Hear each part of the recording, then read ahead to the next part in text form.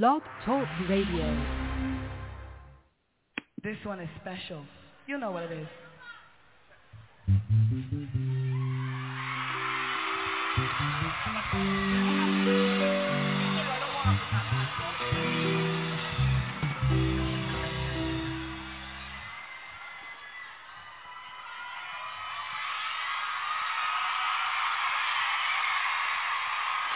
A pleasant good evening to all of you out there. You're listening to the Cricket Show. I want you to be with us as we get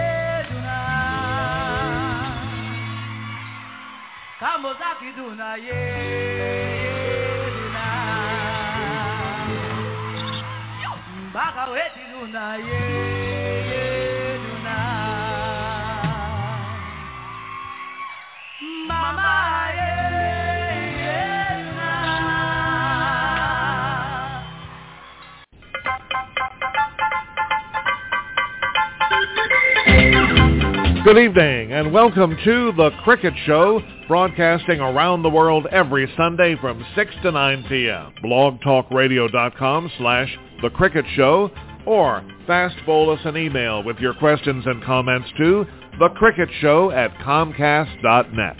And now, let's talk cricket, lovely cricket. Yes, indeed, let's talk cricket, lovely cricket. And I am Leon Francis, the host, and with me online, Myrtrice Nesbitt. Oh, is it Phil Horback? Yes. Well, Dennis Heath. Yes. Good evening to you, Myrtrice. Good evening, Mr. Francis, and how are you today? I am wonderful, even better now that I've heard from you and you can hear from me. Okay, same here. Mm-hmm. And what about you, Dennis? Is it hot in your neck of the woods, or is it cold? No, yes, good afternoon to you, Leon. It's hot, it's dry, and of course, we're in the middle of droughts with some wildfires along the coast, some multi-million-dollar homes destroyed because we just don't get enough rain out here, but it's quite warm.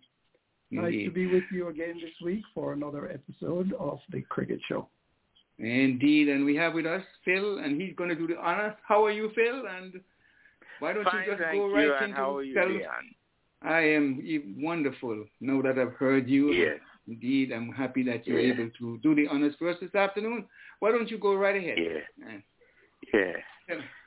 Father God, we come to you today adoring you for your great and wonderful works. You created Leon Francis, Dennis, and Myrtrice. And we ask you to forgive our sins, past, present, and future. We thank you for what you're going to do for Mrs. Eunice Francis at this time. People all over the world, believers, should join me in giving thanks for the healing of Mrs. Eunice Francis at this moment.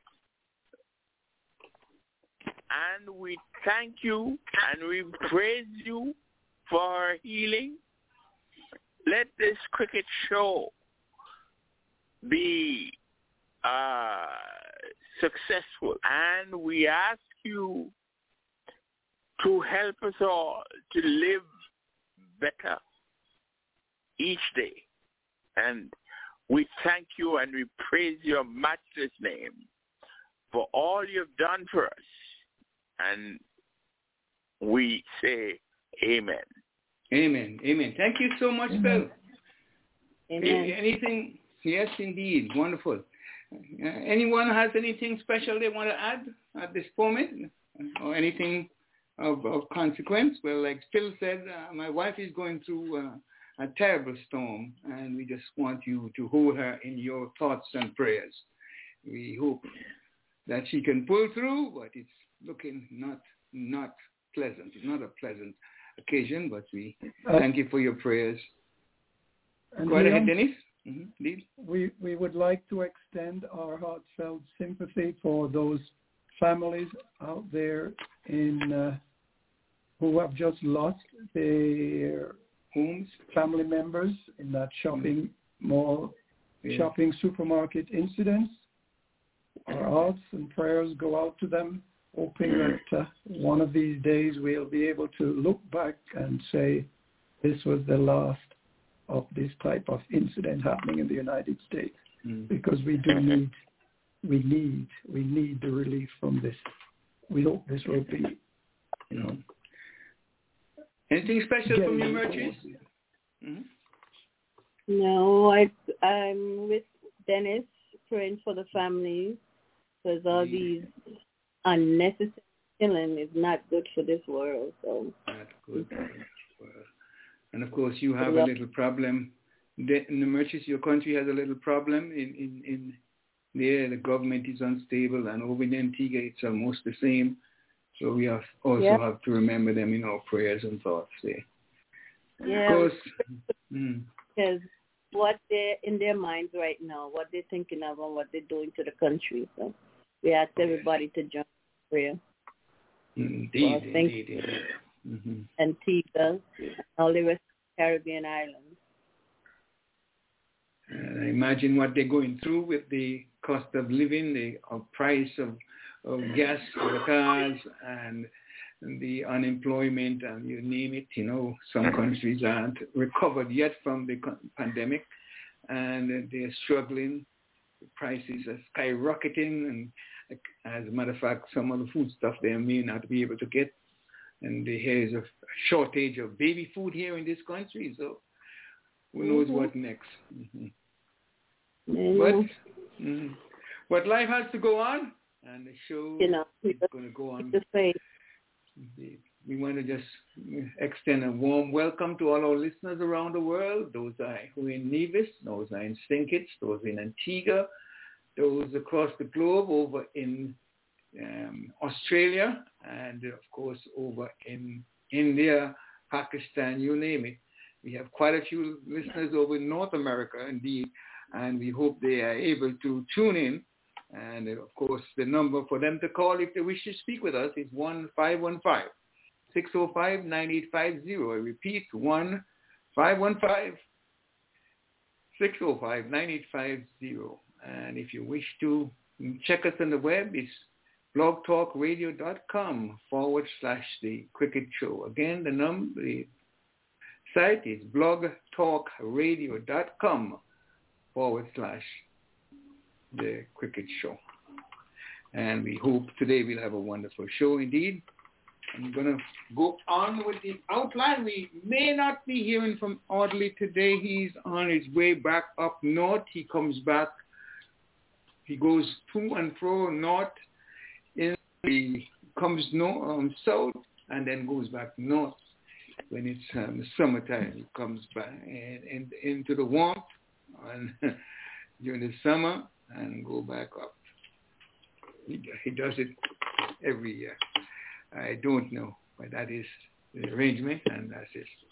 So let's start out, Dennis, with the sad news, the sad news that we have in the world of cricket, because we hear about the passing of the former Australian all-arounder, Andrew Simon. Andrew Simon, who was 46 years old, and he died in a car crash over in Australia. He was one of the superstars for Australia in the years gone by. He was helpful to the team, let them go through 2 World Cups.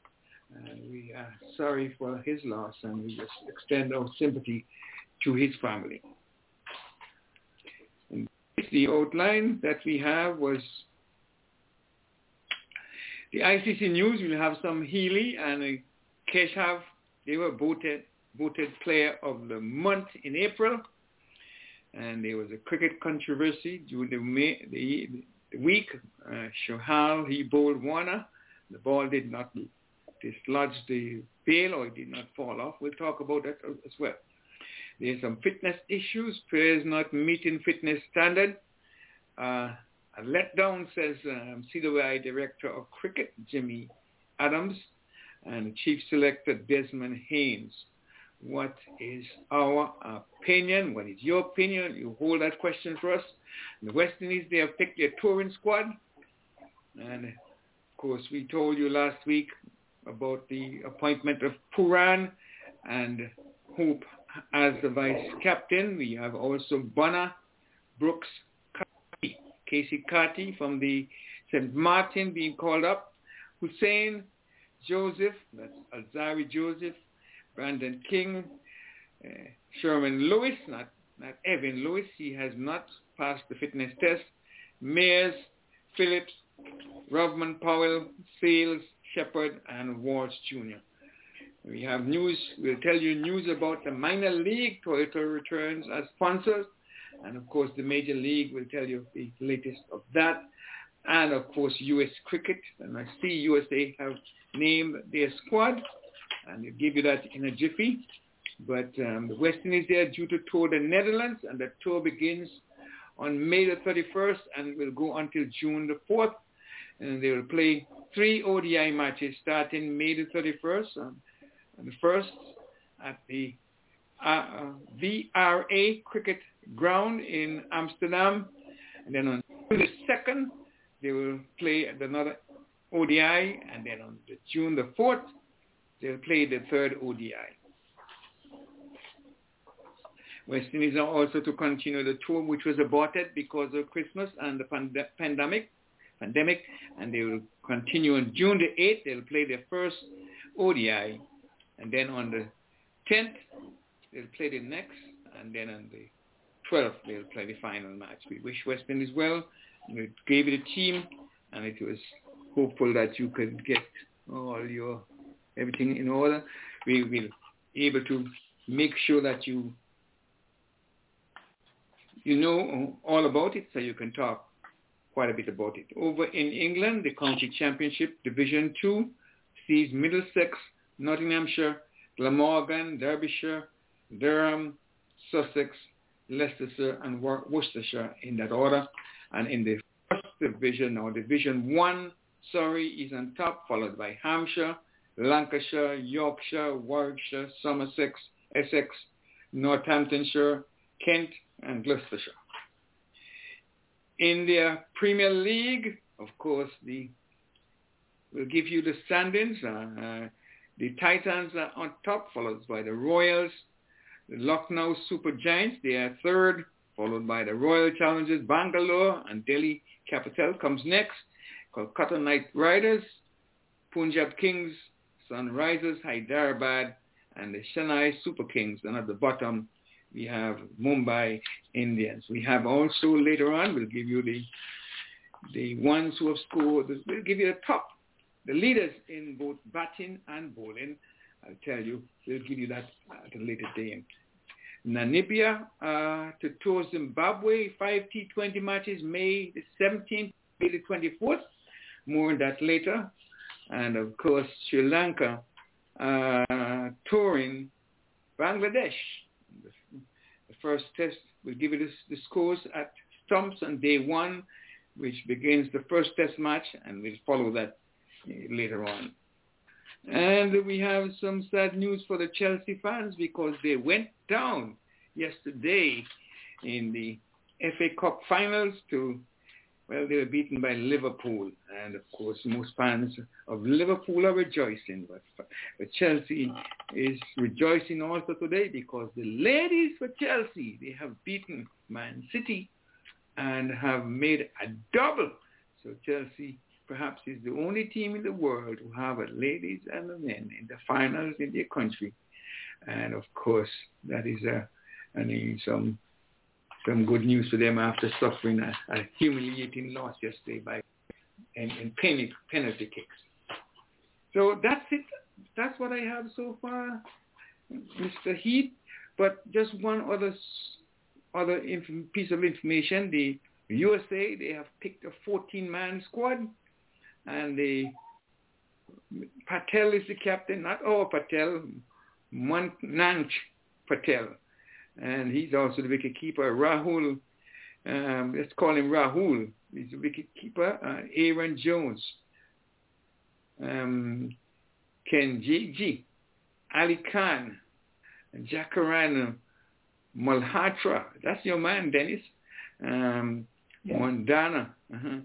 Yashra Mohammed, Netfravalka, Patel, Singh, Cameron Stevenson, and Stephen Taylor, and Rusty Terran. No, well, they have dropped out. A young man from Jamaica, and of course we see no player, no place there for Kofi. Is it Kofi Smith or young Antiguan there that was in the team? But we'll see. And we have a controversial piece of information about what is happening in U.S. cricket. There is a lawsuit that is being filed against the USA for dismissal. We'll go into that. Of course, Jatin will give us more on that a little later on. Hopefully, we'll get the whole meat of it. At 6:30, we will go into Walter Henry birthday anniversary hour and do what we can. But Dennis, just over to you. Give us your take and see if I'll. In the meantime, I will try and get in Mr. Virgil. Yes. Are we likely to discuss the happenings historically in the month of May? Yes. Or well, why don't you do that? Yeah. Go ahead.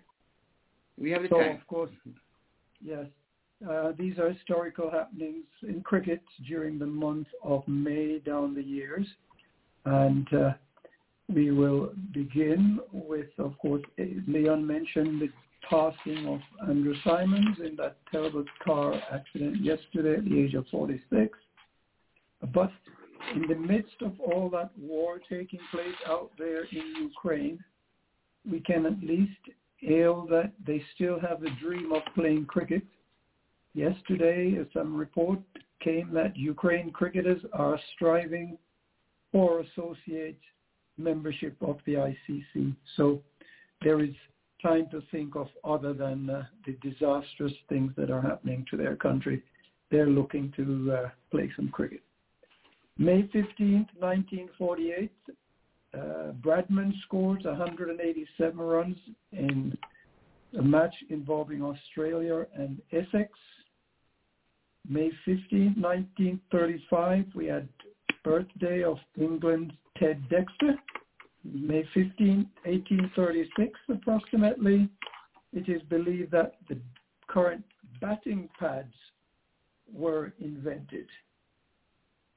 May the 12th, 1890, the first official county cricket championship match between Yorkshire and Gloucestershire. It's a match where Yorkshire beat Gloucestershire by 8 wickets, and James Cranston scored the first Test century, 101, in that championship match. Back in May 1896, May the 8th, Bobby Peel scores 210 runs not out as Yorkshire scored a mammoth total of 887 runs. That match, of course, ended in a draw. And finally, May the 13th, 1914, R.E. Foster, who captained England at cricket and soccer, he died on this day at the age of 36. Once again, I'll have to give my thank you to others who prepared these, and I'm just reading what others have prepared, so I cannot vouch for it. But that's my little look back in history there for you, Leon. Okay, very well. I think we should have been having Sister Debbie Strymon, Debbie Campbell, and we missed her. But we will have her at 6:35. 6:35 we'll have Debbie coming in with us. So we hopefully that in that hour we'll just give an opportunity to say a word of prayer again, and then of course she will talk a little bit about what she's doing in Antigua Cayes, just a little bit. So that's about it. So can we touch one or two of the items we're not able to reach? Right. Well, you did mention the players of the month for April, Alyssa Healy and Keshav Maharaj. Healy being the Australian who played such a tremendous role in Australia's winning of the Women's T20 World Cup recently, and Maharaj from South Africa. He was mentioned last week. He contributed a great deal for the South African team and was duly noted and voted as one of the players of the month for the month of April. Back to you, Leon. And do you recall the young Maharaj? You remember he came to the Caribbean and he made a record of batting as well? And he got some, I think he had a hat trick. Did he not get a hat trick in the Caribbean? I missed that one. I cannot confirm. Yes, I think that, he did. Leon, Yes, indeed he did. And of course, Healy, she was a stalwart, of course, and no one can deny her exploit on the field and her contribution to West Indies cricket. But I think we should just talk a little bit more about Andre Simon, because I didn't know that he was sent home. About twice he was sent home from tours abroad. I think he was, during a World Cup, but he helped England. Not England, but he was born in England. But he went over to play. He played some 26 test matches, 198 ODIs, and 14 T20s, and occasionally controversial, they say, but mostly successful career between 1998 and 2009. You know anything about him? They said he hit, that you recall, he had 16 sixes in the county champion en route to a 254 total not out for Gloucestershire against Glamorgan. You know, that record of most sixes in the county championship was only broken by a week or so ago by Ben Stokes, who hit 17 sixes. So he was quite a talent. I didn't know why he did. He never played for England. He just played. He went over to Australia, and he was so good, they just had to keep him. Anything to? I don't know if Phil remembers anything about cricket. I wonder if he does. Phil, Phil is not with us. I'm not able to help you on that one, Leon. I think that was a period of time when I was away from cricket, and I missed the exploits of Mr. Simons. But reading about his exploits, I can concur with you that he's gone. It's a great loss, but of course the historical facts are there, and we will always remember things of his contribution to this wonderful game that we love so much. As we have a few moments, why don't we just go through the team that was picked by the West Indies on tour, the tour of Pakistan. You remember that tour that was aborted, and they now have to conclude the test series. The squad is Puran, he's the captain, and vice captain is Hope, Bonner, Brooks, Carty. Casey Carty, the young man out of St. Martin. Hussain, of course, we know Akil Hussain, Zari Joseph, and Brandon King. He played for the West Indies on several occasions. Never made it big, but he's good enough to be retained. Sherman Lewis, the young man out of the Windwards. I think he's a star, and he has been doing well. And of course, Mayers also is a young star. He starred in the victory against England to help us bring home that trophy. And Philip, the young guy out of Trinidad, Rovman Powell, who have been making some waves in the IPL sales as well. He was in the, I think, Sri Lanka League. He did well. And Shepherd was paid a huge sum of money, and most of the times he was in the dressing room in the reserve. but nevertheless, I'm sure he must have gained a great deal of experience.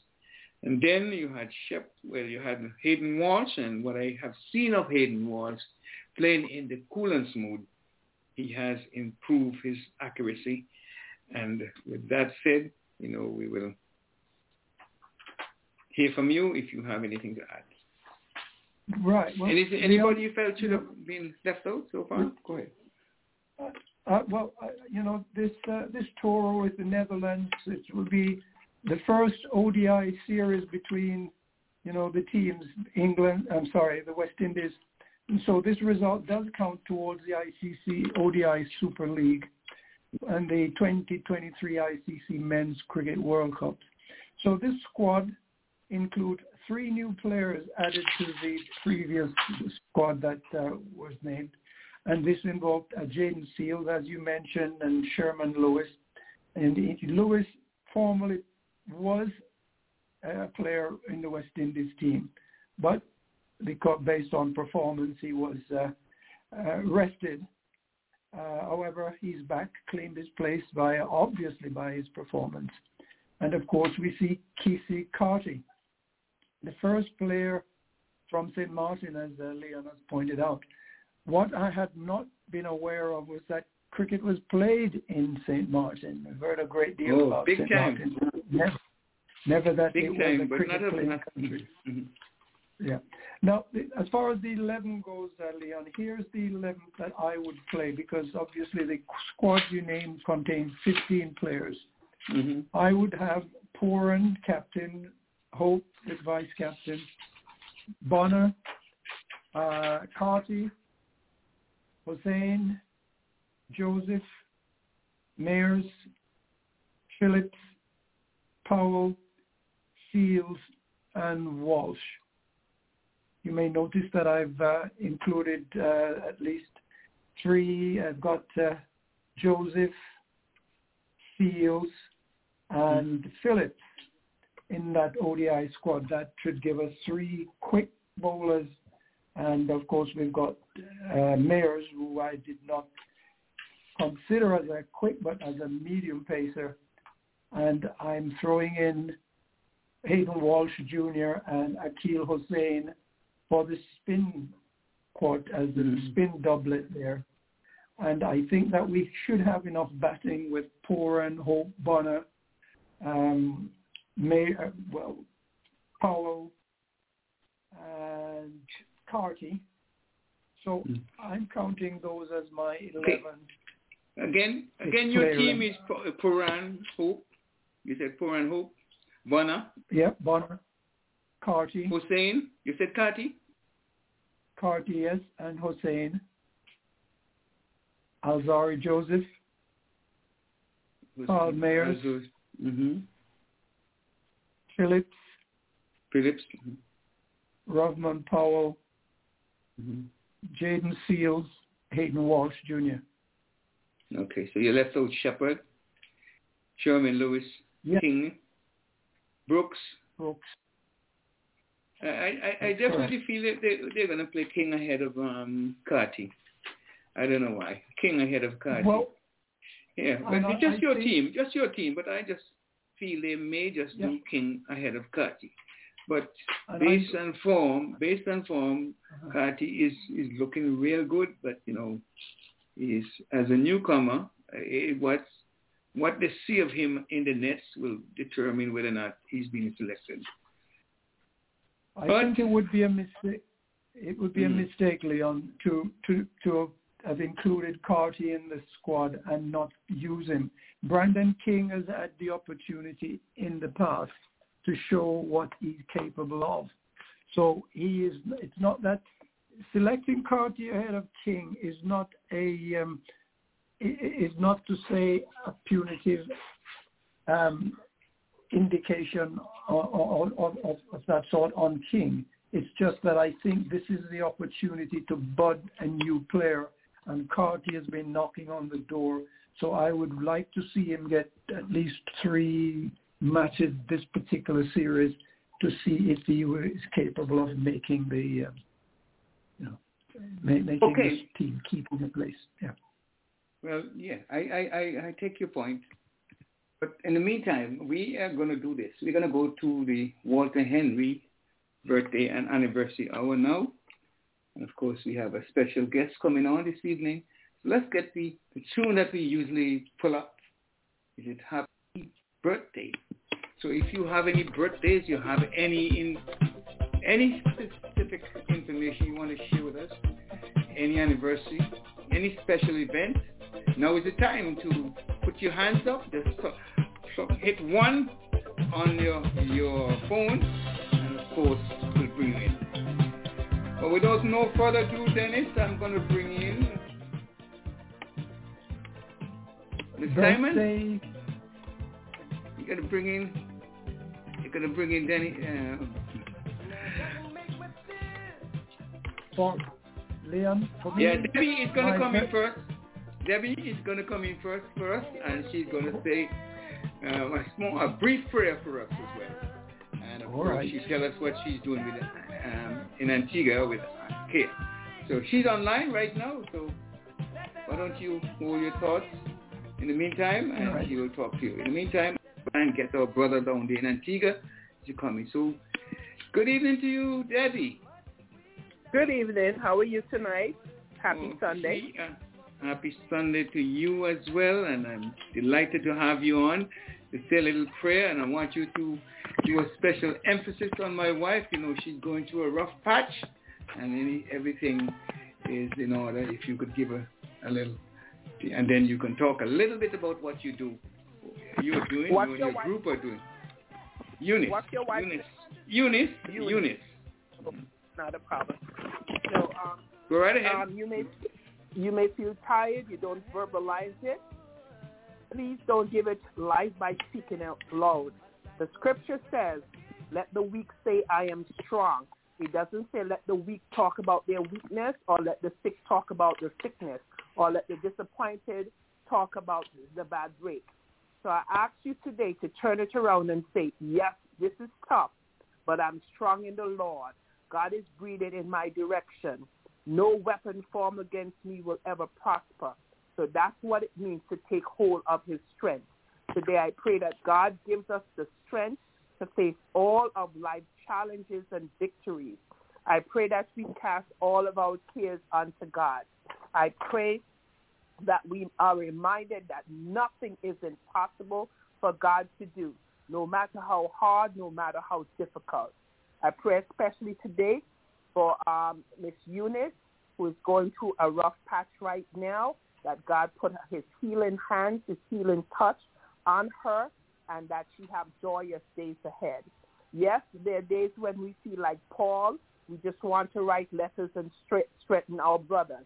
There are days when we feel like Peter, we just want to deny everything and everyone. There are days when we feel like Job, we just want to die and end the pain and suffering. There are days when we feel like Solomon, we want advice to make decisions.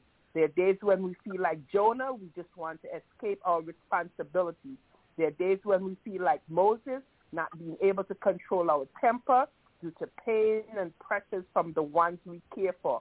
There are days when we feel like Sarah, sad because of something that didn't happen, that we laughed because we thought it was impossible. There are days when we feel like the good Samaritan and we want to do good no matter what. There are days when we feel strong like Joshua and Caleb, ready for war. There are days when we feel like Jeremiah, the anguish of our heart is too great. There are days when we feel like Daniel, our strength is in prayer and no one can stop us. There are days when we feel like Elijah, we prefer to hide in the cave. There are days when we feel like David and Miriam, we feel like singing and dancing. There are days when we feel like Hannah, we don't want to eat, we just want to cry. There are days when we have faith like Abraham to win it all, jump over walls and overcome armies. There are days when we look at the hills and wonder, where will my help come from? It does not mean that we are not strong. It does not mean that you're not strong. It means that we're just human and we have limits. Today, this evening, right now, I don't know what is going on in your life, but I pray that you remember that whatever the situation, that Almighty God is with you today, tomorrow, and forever. I pray that you will stay strong in the Lord. He has your back. He said that he will never leave you nor forsake you. I pray that you sit still and let God fight all of your battles for you. He will direct you and protect you. I pray for continuous success for the Cricket Show. I pray especially once again for Miss Eunice, that God puts his healing hand on her. I pray that everyone has a magnificent, awesome, amazing week. This is my prayer for you and your family and me and mine in Jesus' name. Amen. Amen. Amen. Thank you so much, Debbie. Just a moment, because do you have a birthday or any significant occasion you want to celebrate? Because it's the time we do that, and then we'll ask you to talk a little bit about the wonderful work that you're doing in Antigua. Go right ahead. I want to say happiest of birthday to my last child, who will be turning 21 tomorrow, May the 16th. Wow. And she loves her birthday. She's elated about her birthday. And she just got her grades from school and scored once again Dean's List, President's List, all A's, 4.0 GPA. And Mommy and Daddy, we are extremely proud of her. And want to just say happiest of birthday, and that God graced her and put his hand on her. And I wish her tons more, and all of her dreams and her heart desires will be met in Jesus' name, in Jesus' name, in Jesus' name. Amen. Now tell us a little bit about what you are doing in Antigua for the folks over there in Antigua, which are so proud and appreciative of the achievement that you and Dawn have been doing and the others. So tell us all about it. So it's Antigua and Barbuda, Antigua and Barbuda Cares, and we work with quite a few. We work with 3 specific organizations thus far. In Antigua, we work with the Soup Kitchen. We work with the Church of Refuge, House of Refuge down in the Great Farm, Green Bay area, and we work with the Smile Foundation. And we try to assist them in all areas from food, clothing, social services. Currently, we have had 2 main fires that happened in Antigua, and we currently have about 15 barrels that we have to ship with clothing and food. To Antigua.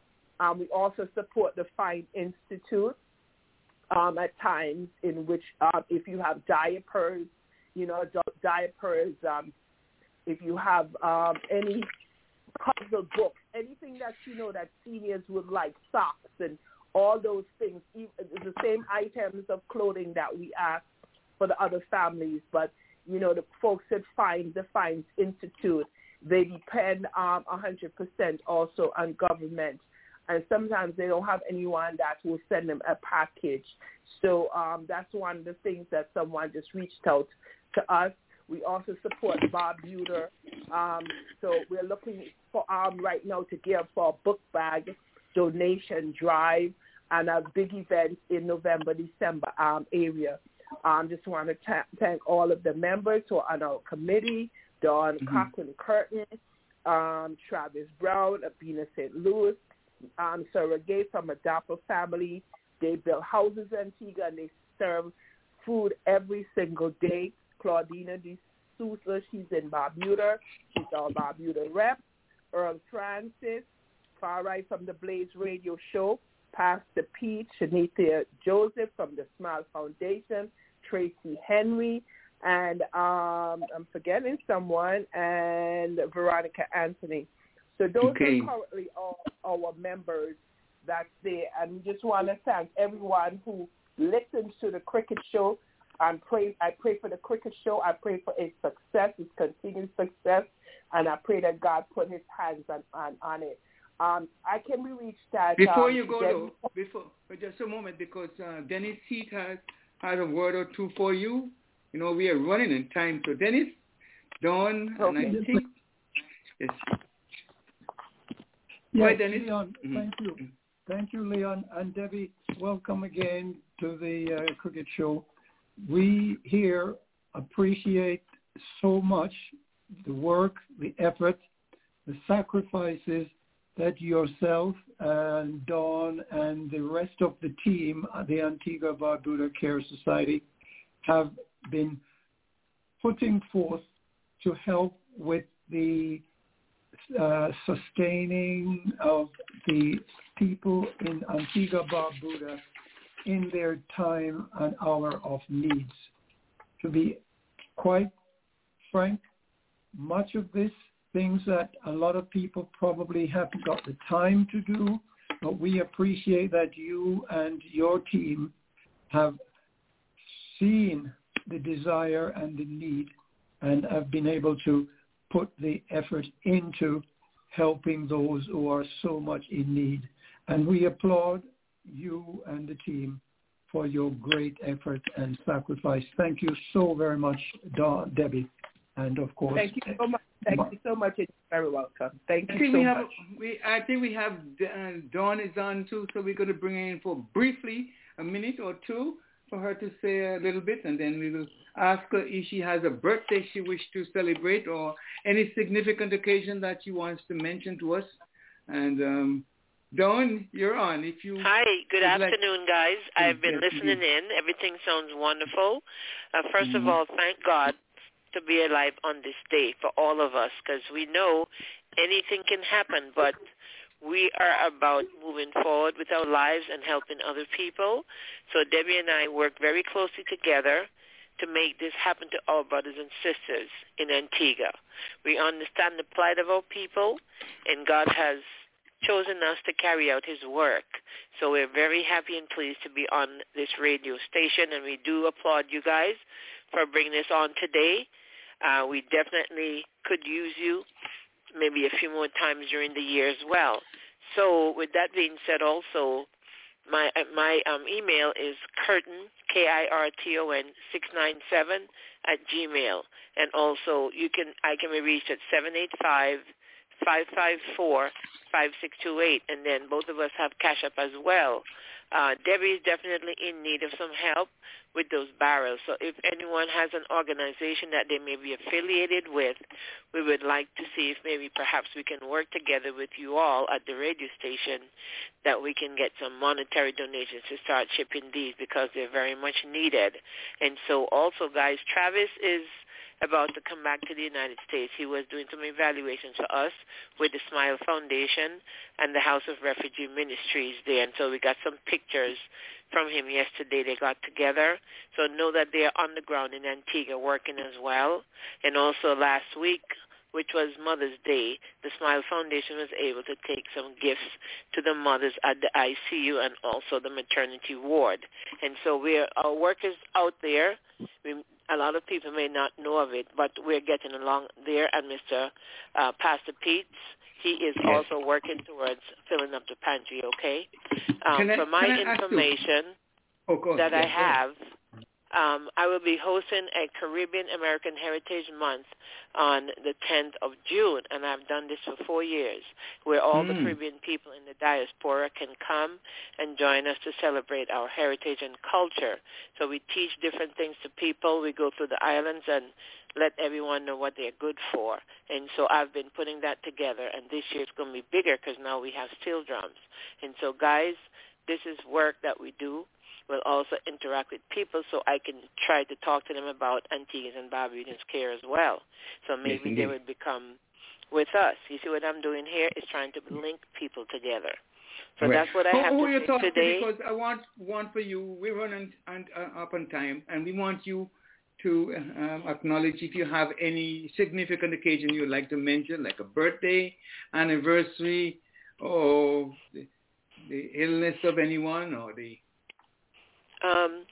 welfare of anyone. Anything that right you now, want to I would like to pray for everyone. We don't have a special birthday and anniversary this month, of course, but there's always need for prayer. We always need prayer from God because he is the one that takes care of us. We have so many things going on in this world right now, so my request is for prayers, please, because we don't know what's going to happen, and I believe that there are signs of the times here. So my request today is for everybody that's under the sound of this radio station to pray. All right? I want you to listen to this. That's something that my niece dedicated to me and my wife. So if you could share this thought with us as we just listen to this. It's done by Connie. Yes. Oh, my goodness. Francis. I'm so sorry. It is your wife's birthday, right? No. Or My is she wife is very she's going sick. through an illness. That's what's going on. Okay. So we're going to put a special prayer for your wife like Debbie just did. I want everyone to put their hands together and do that for us. Wait a moment. I have this to play before you do that. Because Connie did that. It gives me great pleasure to introduce you to a friend of yours, Audley. A friend of Ivor's, a friend of the world. My special niece. Connie. Oh, man. It takes us time to get out of the cold in New York. Come on in, my dear. It's very hot now. Today was in the 90s. Very hot now. It's very hot and sunny here, but I know your sentiments. This is a cold state. I want to say good evening to the entire panel of you guys of the Cricket Show, including my Uncle Leon, Iva, Audley, Simon, Virgil, Cardinal, and I know there's some new names that I'm not terribly familiar with. One is Dennis. Oh, okay. But I still want to say good evening to everybody, including those I'm not familiar with. And I'm back again. Full disclosure, my name is Connie, and I'm Leon Francis's niece. And my Uncle Leon has an upcoming anniversary, people. And I wanted to take this time to say congratulations to you, Uncle Leon, and to your beautiful, beloved wife, Aunt Eunice. They're going to be married for 53 years. Oh, wow. And I pray that you have many more years to come with her. And because this is the Cricket Show, as a tribute to you, Uncle Leon, I want to take only a brief moment to give your audience a snippet of how you started out and have come to this point in your life and career. So, Leon Francis, and he was born, as you know, in the Twin Islands of Antigua and Barbuda on the mainland of Antigua in a village called Alberta. And he grew up in Lower St. John Street, in Point, in Kentish Village, and Craven Road in Otters. And Leon's education began at Point School, followed by Mrs. Hodges School, and also St. John's Boys School, where he was house captain for Washington. His secondary education was at Princess Margaret School. You know, Princess Margaret School is a school I also went to. And folks, for your information, Princess Margaret School is what would be known in the United States as a school for gifted children. So he was and he was one of three co-captains. It's true. He was one of three co-captains of both cricket and football, and Leon is presently the founder of your online cricket show, sports show called The Cricket Show, and this show made its online debut August 2010, and he's a member of the Florida Sports Line as a statistician. So I want to give a bit of a career history pass. He has worked briefly in Antigua at Bryson's Wholesale and at Public Works Department, applied for and became an overseer at the Antigua Sugar Factory and lived at Donovan Estate in a manager's house opposite North Sound near Sir Vivian Richards Stadium. And he was promoted to senior overseer at the Carlisle. And during Leon's entire education career path, he has simultaneously devoted his off-work time to both cricket and football. And in the early 1960s, he played football for Acme and played cricket for both the Antigua Sugar Factory and the St. John's Cricket Club. And then Leon married his sweetheart in 1968, still married to the same love of his life to this day. And from 1972... Unforgettable. Wait for it. And from 1974 to 76, he was elected to the position of Secretary of the Antigua and Barbuda Football Association. And from 76 to 78, he served as its president. And under his skilled leadership, the Antigua Football Association went on to win the Cable and Wireless Tournament. They're here. So, I'm not going to keep, if I go on, we'll be here forever. But what I want to say is, despite his humble beginnings, through sheer tenacity and hard work, but also a deep love and commitment to the twin sports of cricket and football, Leon has not only proven himself to be one of the hardest working men around, but incredibly successful at the lifelong work he has devoted himself to. And Uncle Leon, again, I want to say happy anniversary to you and Aunt Eunice. I love you very much, and thank you for giving me this time to say so. Oh, goodness. That brought tears to my eyes, and I have that recorded. When you talk to me, you ask me these questions and write them down, right, and remember them. My goodness, you are. I've been keeping this for you.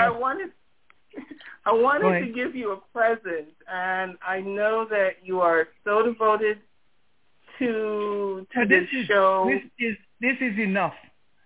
No, nothing could be better than this, I tell you. The world has heard it, and I am overwhelmed, not only with your clarity, with expression of love and kindness. You know that you are one of my favorite, and I will never, ever forget this to the day. Leon, I also learned something new this evening. I didn't know that you're a precocious child growing up. Yeah. All right. Thank you. There you have it. What? I know it's just because of your anniversary why we have Connie. So it's a good thing it's actually closer to next week. So that means she'll be back next week Sunday as well. Let's have her. Oh my God. Yeah. It's awesome. I love you guys, and I think you do really good work, and I hope that you all continue to do good together, and that your show continue to be a success. Yeah. Thank you so very much. Thank you very much, my dear. Thank you so much. We have Dennis on. We have Ivor on. I don't know if they can speak, but we're trying to get. We haven't heard your voice for a very long time. Very, very long time. So it's so welcoming. It's so welcoming. It's so welcoming. Oh, you've never forgotten. All right, there you have it, Connie, talking about yours truly, and that was a year ago, and I don't know if we will be able to celebrate my 54th wedding anniversary, and my wife would be around to hear it. But Dawn, it's yours. Back to you, and why don't you speak a little? What I'd like to do is just end with a word of prayer. I listened to everything that was being said about you, and I'm really proud of you as well. And I believe that you are familiar with my family. And so with that being said, I'd like to say a prayer for you and your wife, if that is okay. Yes, very much so. Mm-hmm. Heavenly Father, we thank you for this time of fellowship with friends and family that is from our own island as well. Father, I ask you to bless Leon and his wife Eunice as she goes through so many different issues with her health. Father, I pray that you surround her with happiness. Father, I ask you to heal her. Take the illness from her body. Give her mental strength, Father, and allow Leon to also have strength for her and help her get through this time in her life. Father, I thank you so much for all of us here today that's under the sound of your voice. Father, forgive us for anything that we have done that was not pleasing to you. But Father, we thank you, and we know that you are keeping here on this earth for a reason. Father, everyone that's under the sound of my voice today, bless them, Father. Give them the strength, give them the energy they need to live out their lives that's pleasing to you. Father, in Jesus' name I pray. Amen. Amen. Amen. Thank you, Silver. Mr. Leon, I didn't know you worked at the sugar factory because my dad worked at the sugar factory also. Yes, indeed. I was an overseer. I was a leading overseer at Donovan's, that is just close to where the stadium is being built, and the other side is North Sound. And many folks don't know that there are two Donovan's in Antigua, one down by Green Bay and one the estate. I lived there with a young man named Alpheus Phillip, and we did a lot of work in the fields, burning sugar cane when they have cow each, and you name it, I've done it around that area, and we had some wonderful times. Well, this is kind of interesting, guys. Do you know what? My grandfather worked in the sugar factory as well. Wow. What's his name? His last name? Mr. Evans Bell from Cedar Grove. Oh, my goodness. Evans Bell. That's my grandfather. He had asked me for many times to take home his daughter to Cedar Grove. So yes, I believe that. Yes, thank you so much. Yes. I know him quite well. Lots of people came to the sugar factory. Thank you guys so much, and we appreciate you coming on, and then we'll just go right out with a song. I'll just say... Safe and be well. Yes, indeed. Thank you so much. So listen to this song as we go.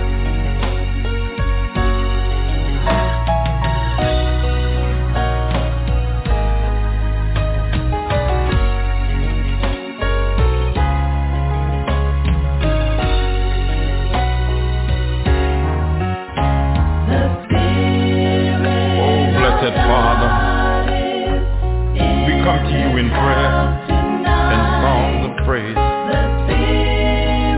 asking for your presence. We are nothing without you, Lord. That's why we ask for your grace and your mercy. Grant us peace within, dear Lord. Come into this house. We need you, dear God. Hallelujah. Lift your hands in worship as we welcome God the Father, God the Son, and God the Holy Ghost. Lift your hands in worship. Lift your hands in worship. Oh, can you feel the presence of the Holy One in this house? We welcome you, dear Lord. Oh, thank you, Lord. Oh, thank you, Lord. If you're sick and heavy laden, oh, take it to him in prayer. If your pain too much to bear, take it to him in prayer. There is nothing that you ask, oh, that shall be denied. Just take it all to him in prayer. Oh, thank you, Lord. Be assured that God still answers prayer. And whatever you ask of him shall not be denied. Hallelujah. Let's welcome the Spirit of God in your life this time. Lift your hands up and say, come into my life. Come into my life. Oh, Spirit of Jesus. Oh, hallelujah. If your eyes are fading, oh, take it to him in prayer. If the doctor can do nothing for you, oh, take it to him in prayer. He's your healer, he's your deliverer. and that you cannot deny. Just take it all to him in prayer. The Spirit of the Holy Ghost is in this house tonight. The Spirit of the Holy Ghost is in this house tonight. Hallelujah! I can feel the Spirit of the Holy Ghost in this place. And there is where we siphon out of the Walter Henry birthday and anniversary. Oh, as most of you have heard, it's took a different spin this evening because my wife is really gravely ill, and I had to spend some time to make sure that we recognize that occasion. So over to you, Dennis, for any thoughts as we get out of this section.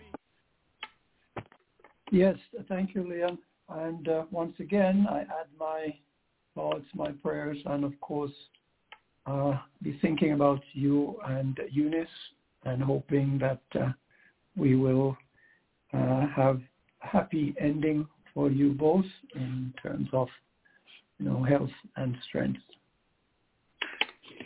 I have no anniversaries at this time. Thank you. Okay. Yeah, thank you so much. And we are able to get Virgil, and Audley's not going to be with us, and Simon is running a little late, and of course Jatin also is running late. So Dennis, we left off on the team. I want to ask you a question though.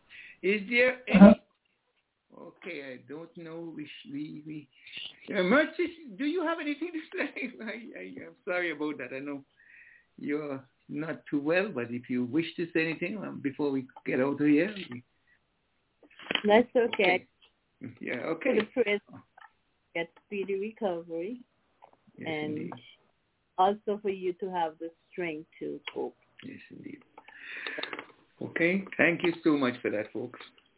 As we were saying, though, Dennis, we did start with the team, and we were talking about whether or not Carty would be included in the first 11, and it's a touch and go. It depends on the form, I believe.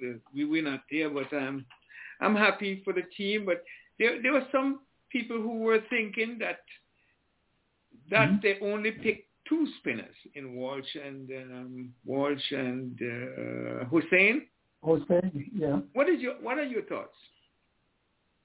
Well, I don't think we need more than two because my team would have at least three quick bowlers and one medium pace bowler, and I think that's our problem has always been that we've not been able to get oppositions out because we had so limited number of bowlers, and this is why I think my team is balanced in that regard. We don't need more than two, and of course I suspect that we may have other members of the team who knows how to turn the arm over in terms of maybe a slow bowler if required. But at this level, we're talking about ODIs.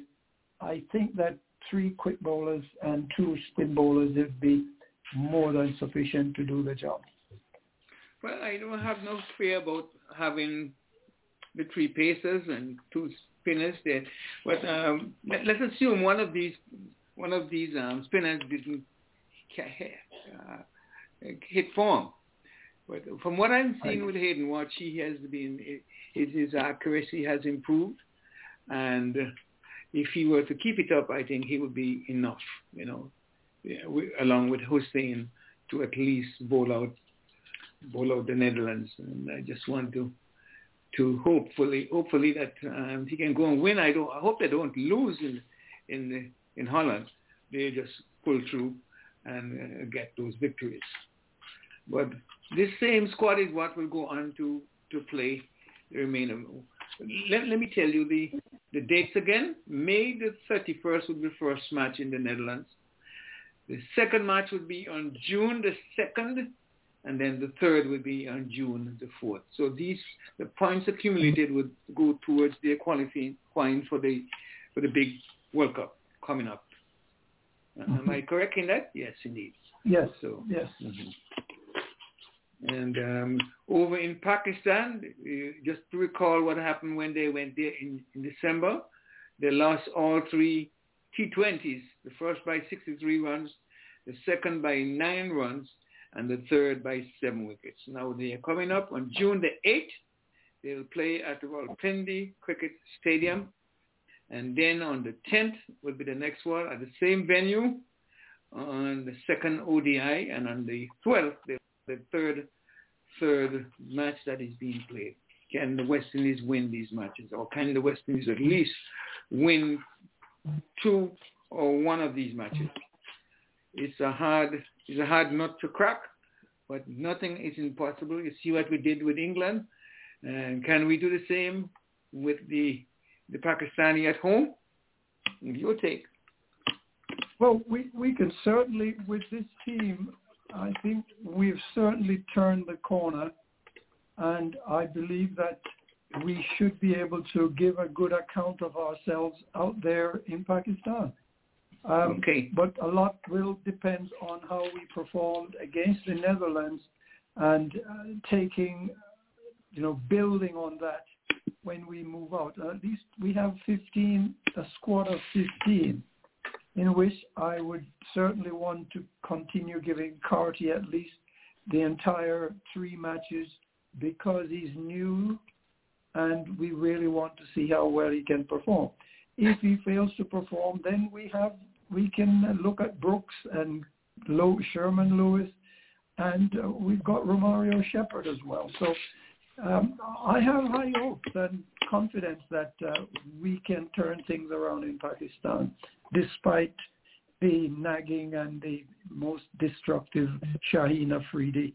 We know what he's capable of, but every dog has his day, and I think that we have the opportunity to start taking the fight to the opposition this time round, Leon. But look who we found. We found Virgil. He came from Antigua in the night, and he came through the back door. Good evening to you, Virgil. How was Antigua? Yeah, good evening, Mr. Francis. Good evening to all the panelists, and good evening to all the listeners all over the world. Antigua is beautiful as usual, but it was the end of the season when I leave there, so most of the boats and the tourists, everybody's disappearing. Did you happen to see any of the matches? Well, the T20, the cool and smooth was complete, I guess, but they're still having Parish League matches that are being played, and of course the T20 2-day matches for the Antigua Cricket Association. They were playing those matches as well. No, I never get to see none of them because I was only down there for a short while. I came back up on Tuesday, I think. Tuesday I came back up, so I didn't get to see nothing. Well, we were discussing the team that was selected to go to the Netherlands and to go back over to Pakistan. And I don't know if you heard the team, and what are your thoughts? If you don't hear the team, I can give it to you again.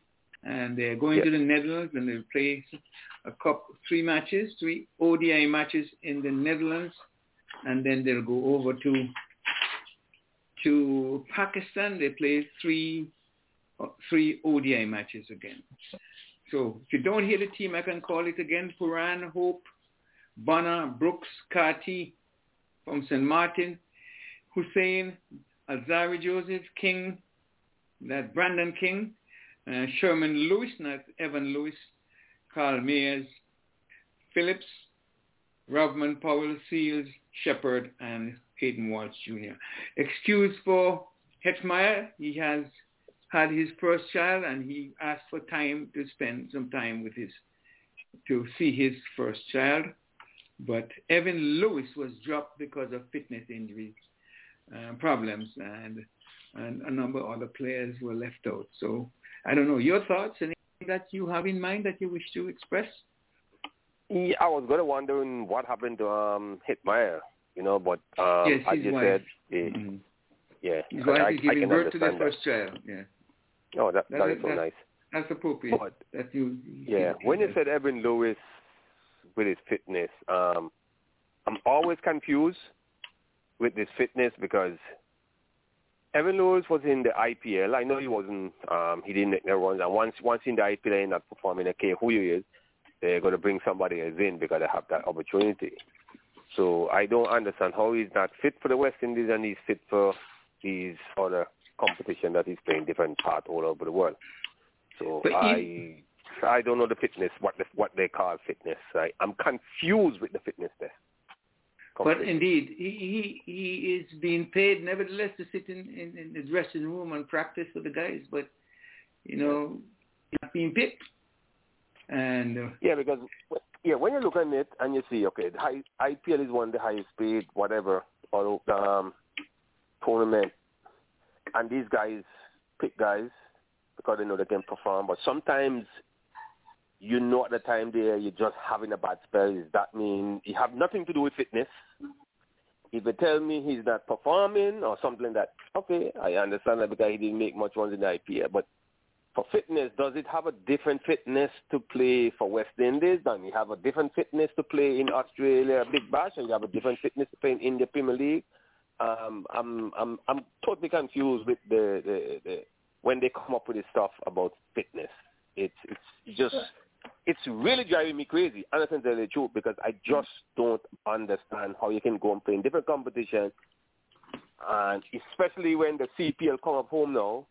I know he'll be playing whenever they have the CPL down the line, and any other competition for his country playing somewhere, Trinidad or something playing somewhere, he'll be playing, and he's going different places to play. But in the IPL, I know he hasn't been performing, and as I said, if you're not performing, you could be the fittest person in the world as what they call fitness, and you're not performing, that does not put you on the field. So it's runs is what puts you on the field. So I'm just want to know what the requirement for the fitness. It's just. Dennis, you want to take him on that? Yeah. I wanted to say to Virgil, Evan Lewis has had 4 batting appearances that I could tell in the IPL. He scored 10, 55, 1 and 5. And this lack of productivity there, could that be because he's still not fit out there in the IPL? And secondly, I should bring to Virgil's attention that Cricket West Indies stalwarts, we have the 2 West Indies stalwart administrators, Adams and Haynes, who have recently made statement regarding fitness. And the statement read in part that players not meeting fitness standards is a letdown, not just for the individual, but for the region. This reported comment by ESPN Cricket Info staff writer came from West Indies Director of Cricket Jimmy Adams and Chief Selector Desmond Haynes.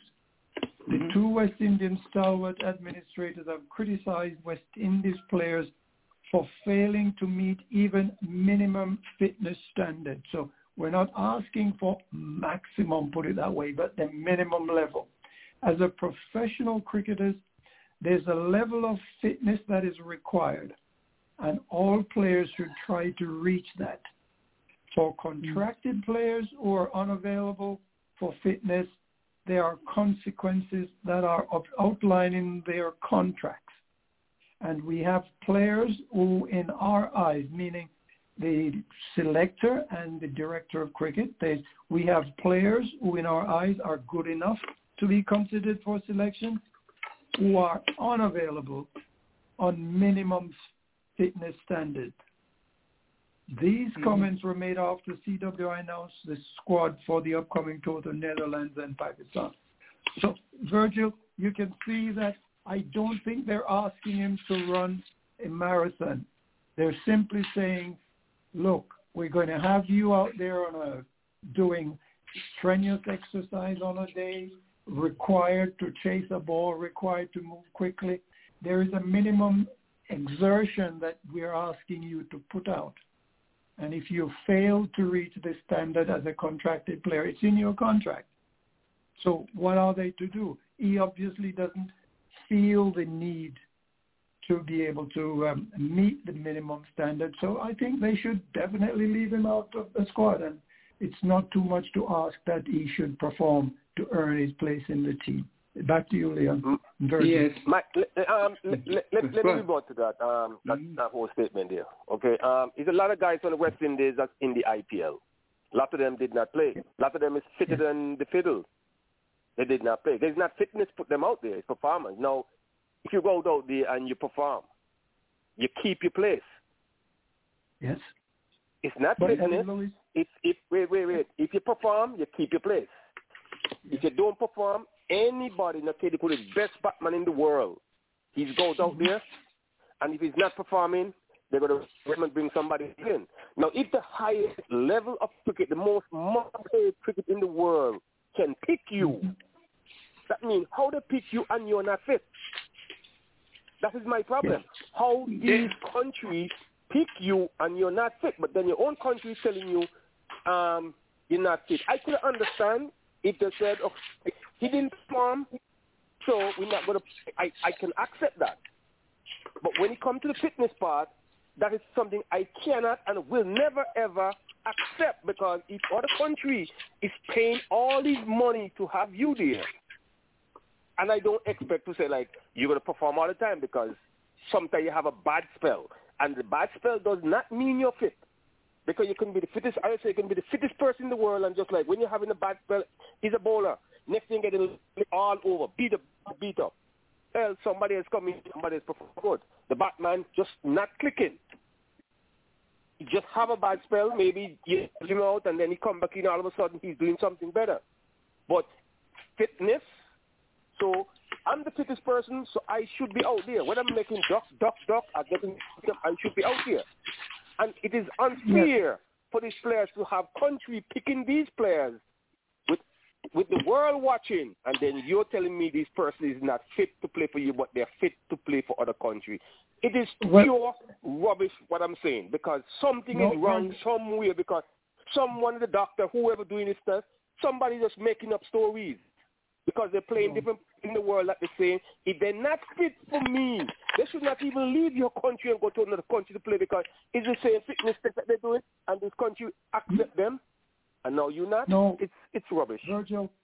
Virgil, it's not necessarily the standard used to measure fitness by the West Indies and the standard used to measure fitness by the IPL are obviously not the same.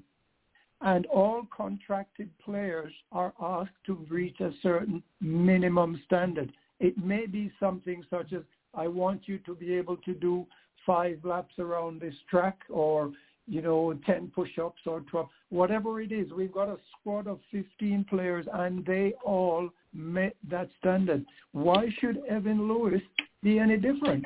His production is not good. His production I think they should have let people know what the fitness test is, so people can know for themselves what they're talking about. Because sometimes they will say stuff, especially if somebody wants to spite you. They will say that you're not fit, and they're not telling you exactly what this person required to do. So all these other countries, the IPL should bring out and say what fitness test, so we can compare these things, so we can understand what the requirement really is. Well, I think it's stated that it's in their contract, Virgil, which means that all players who are contracted to the West Indies must meet this standard. So they must be clearly aware of what it is, because if it was different, you would have the other 15 players coming out and making statements which would indicate different, but they're not. So clearly, Evan Lewis seems to think that it doesn't apply to him, or he's not bothered by it, because the IPL is willing to pay him the sum of money to go out there and perform as a whatever it is in the nets. It is not good enough otherwise. In the nets, and that's not. And I say something to you before the team was selected. Hickmeyer was not selected in that team. Hickmeyer make runs down in India, and all of a sudden Hickmeyer is in the team. What's the difference with the fit? If I test you and you're not fit, all of a sudden now you become fit because you make runs? So it's not if they're talking about no. They're talking about performance, but they don't want to say performance. Might as well you come out and speak the truth and said, no, this person's performing now, so we definitely got to carry Hitmaier because Hitmaier performed good in the IPL. So we got to take it because he was not selected. As far as I know, Hitmaier was not in the squad. But now he is. Correction, Virgil. Hitmaier's not in the current squad. No, but what he's saying that he was. I thought that he was given the option to play. He was selected, but he declined selection because of the fact that his wife is having a baby. And could that be because Hitmaier couldn't meet the fitness standard? No. Listen what Mr. Francis is saying. Listen to what he's saying first. No, I'm saying that Hitmaier was selected. His wife is having a baby, the first child, and he told him he wanted to have time to see his first child. He was selected in the team. Yes, that's what I heard. But before, I think a couple of weeks before, we were talking about this same team, Hitmaier was not in the team. It's only because Hitmaier performed in India, in the IPL. They took some of that into... So my whole thing is now, if he didn't perform, he would not be in the squad. So you cannot tell me it's about fitness, it's about performance. If you tell me right now, Evan Lewis did not perform in the IPL, so he's not going to go to play those games, I will accept that. That is the truth. I will accept that. But when you tell me about fitness, because they was talking about Evan Lewis is not fit, didn't pass the fitness test. Hitmaier did not pass the fitness test, so he's not selected in a team to go to Pakistan. No, Hitmaier, both of them go to the IPL with the same unfitness as they said. Evan Lewis didn't perform. Hitmaier performed with the same unfitness. And now, this unfitness person, one of them is selected. Why? Because he performed. Wait. So he have nothing to do with the fitness. He have everything to do with performance.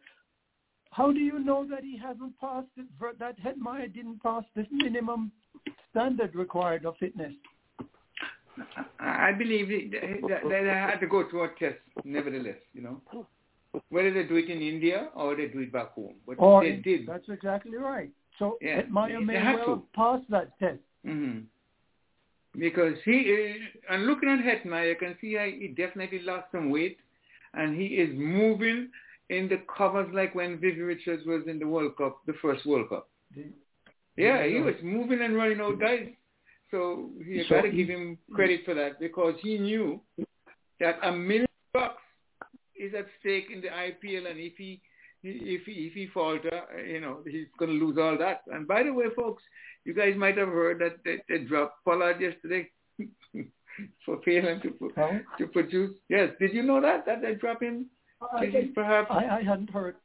But that does not surprise me because Pollard has had quite a number of opportunities since this IPL started, and he has really failed terribly. And as we've been watching him throughout the past year, with the series. Can I ask a question? You said they dropped Pollard. Pollard was in the squad? No. Pollard has retired from international cricket.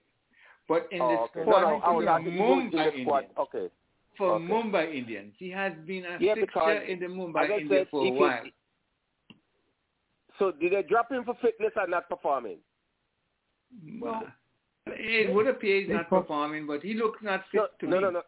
Mr. Francis, is not appear. He's not performing. That's the bottom line. He was not performing. Not performing. Yeah, he was not performing. And the captain too. The captain now should be dropped because he's not performing as well. But anyway. Well, let's face it, Virgil. We watched Pollard during the Sri Lanka, South Africa, Australia tour series here, and we can see that he did not look fit. He carried a punch, did not perform. He did not have that appearance of a fit person on the field, and it probably affected his performance. Or it just... I watched Pollard for all years. I don't see no difference in Pollard on the field. The only difference I see in Pollard on the field is not performing. He's having a bad spell, and he's keep on going down. So I don't think he come from fitness. So he's the same person, Pollard, on the field all the time from I know Pollard playing. He's not a person that like 100 miles per hour. Pollard is the same way all the time. He's just not performing. And are you aware? You know, Virgil, I've read Michael Holding's, you know, couple of books he's written, and one of the things that they stressed is the fitness levels of the West Indian teams in the 70s under a famed fitness guru. And there were things that they had to do to keep fit, and that's why that team performed so well. And this is not my observation. This is the words from Michael Holding himself, who was a member of that squad who went... I'm sorry? You know why that is? You see, when these guys used to play, they're playing for one thing. They're playing for their country. They want to play for West Indies. They want to beat everybody. And they don't want to... As Dujan said one time, he cannot afford to be sick. He said nighttime when he goes home, sometimes he go into cold ice water and lie down in the bathtub because he wants to go and play for the next day. Haynes, I hear this out of Desmond Haynes' own mouth. He said he don't play for West Indies, he plays for himself. The reason why he said that, he can't afford to fail because he don't have a job to go back to Barbados for. So he has to do what he has to do to keep his place in the West Indies team. These guys, most of these guys do not really have nothing to do. These guys don't care. Practice. You see the only time these guys go and practice, you see when they go in the IPL, they have to do certain things. I don't know if you ever hear the statement that our Chris Gale made after when he was captain the West Indies team going to England, reached there, I think, 2 or 1 day before the test match. And after they said they rest him when he went back to the West Indies and he leave up and go to the IPL. He make 100. Then he made a statement about the coach. Who is the coach? The coach don't make more money than him. Okay, the coach don't know this about him and, I mean, talking all kind of things about the coach because they don't. Match. Yes, more than him. So how the coach could tell him what to do? You understand? These guys don't want to listen to nobody. They don't want to practice. The only person I can tell you who work on the game is Shanda Paul, I believe, work on the game for the last, within the last 20 years because, you know, something he work out on his weak spot. These guys, from the time they start to make money, from the time Stanford stuff coming and they'll start to make money, you cannot talk to these guys. These guys don't want to go and practice. These guys don't work on their weak spot. It's only when they go to the IPL and they have rules and if they have to go out, these guys will go to practice. And what? We don't do nothing about it. And then our prime ministers get involved. And, you have to play this guy, you have to play this guy. Instead of saying to this guy, you guys represent our country, you got to put your best foot out there. You got to do what you got to do to represent our country. They did not do that. So that's why we go down like that. Yeah, but Virgil, don't forget strongly, and I bring you back to the words of Michael Holding. He stressed again the importance of fitness and how the team in the 70s and 80s worked very hard with this fitness guru to keep fit. And I don't think that is taking place today in today's team. But fitness is very, very important. And yes, I accept that the money has gone to the heads of some of our players who decided that because they're earning this much, they can afford to ignore their own fitness, think they can do it all by themselves. Hold your thoughts there, Virgil, because we just have to introduce something new. We have to introduce a station ID. You're listening to The Cricket Show. Your host is Leon Francis. Online with me, Dennis Heath and Virgil Francis. If you wish to speak with us, call 1-515-605-9850. 1-515-605-9850. Or you can reach us on the web at blogtalkradio.com /The Cricket Show. Again, blogtalkradio.com /Cricket Show. We welcome our listeners over there in Antigua, in the UK, and also those in Australia and in North Florida. Thank you guys for listening. I hope you're enjoying the show. Call us or write us and tell us how we are doing. Back to you, Virgil. Yeah, what I'm saying, everybody talk about fitness, right? Nobody get up and said, what do they mean by fitness? Because, like, somebody tell me, okay, this guy is fat, he's not fit. Okay? Why you mean he's not fit? Now, you look at all these football players, the linebacker, 200, almost 300 pounds. And you're telling me because of them size, they are not fit? You can't. That's why I said we want to know what you call fitness. You can't just say, okay, you're not fit because you're this size or you're that size. Because if it was for fitness, at a particular size, they would not have these 200 and 300 and something pound football players playing on the field out there. Because these guys have to be fit also. So what do they call fitness? That is my whole point, because you can't tell me fitness mean, well, you have to do 10 laps in about 5 minutes, and everybody's going to do that. Because you know something, if everybody do that, you would not have a horse race. Because I'm sure sometimes you see horse race, one come in and the other one all the way in the back. But that same one that's in the back, it will beat, if you give it another set of horse to race with, it will beat that one.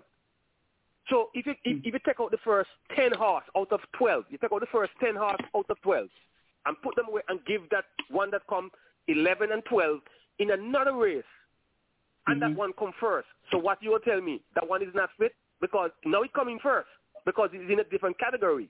But the other category, because it was faster one. So you tell me that one is not fit or that one is not fast? No, it's fast. It beats those. But the other one is faster. So these people have to explain to people, because we all discussing fitness. We don't understand what they're talking about fitness. We can say, okay, the person has to be fit, because from the time somebody see a big person come out on the field, oh, he's not fit. Somebody see another person. Look at sometimes, you watch. You see some of this game. This guy take after a ball, and this other guy run and pass him. So what are you telling me now? That guy is not fit. Suppose they said, okay, you have to run five laps in certain amount of time. The other guy that run after the ball first, that could not catch it and they're going to pass him, that means he would not be in the game, because they're going to consider him is not fit because he could not reach the time frame what they give him. But every horse is not made to be run the same speed. But you cannot tell me the horse is not fit because he can't run the same speed as the other one.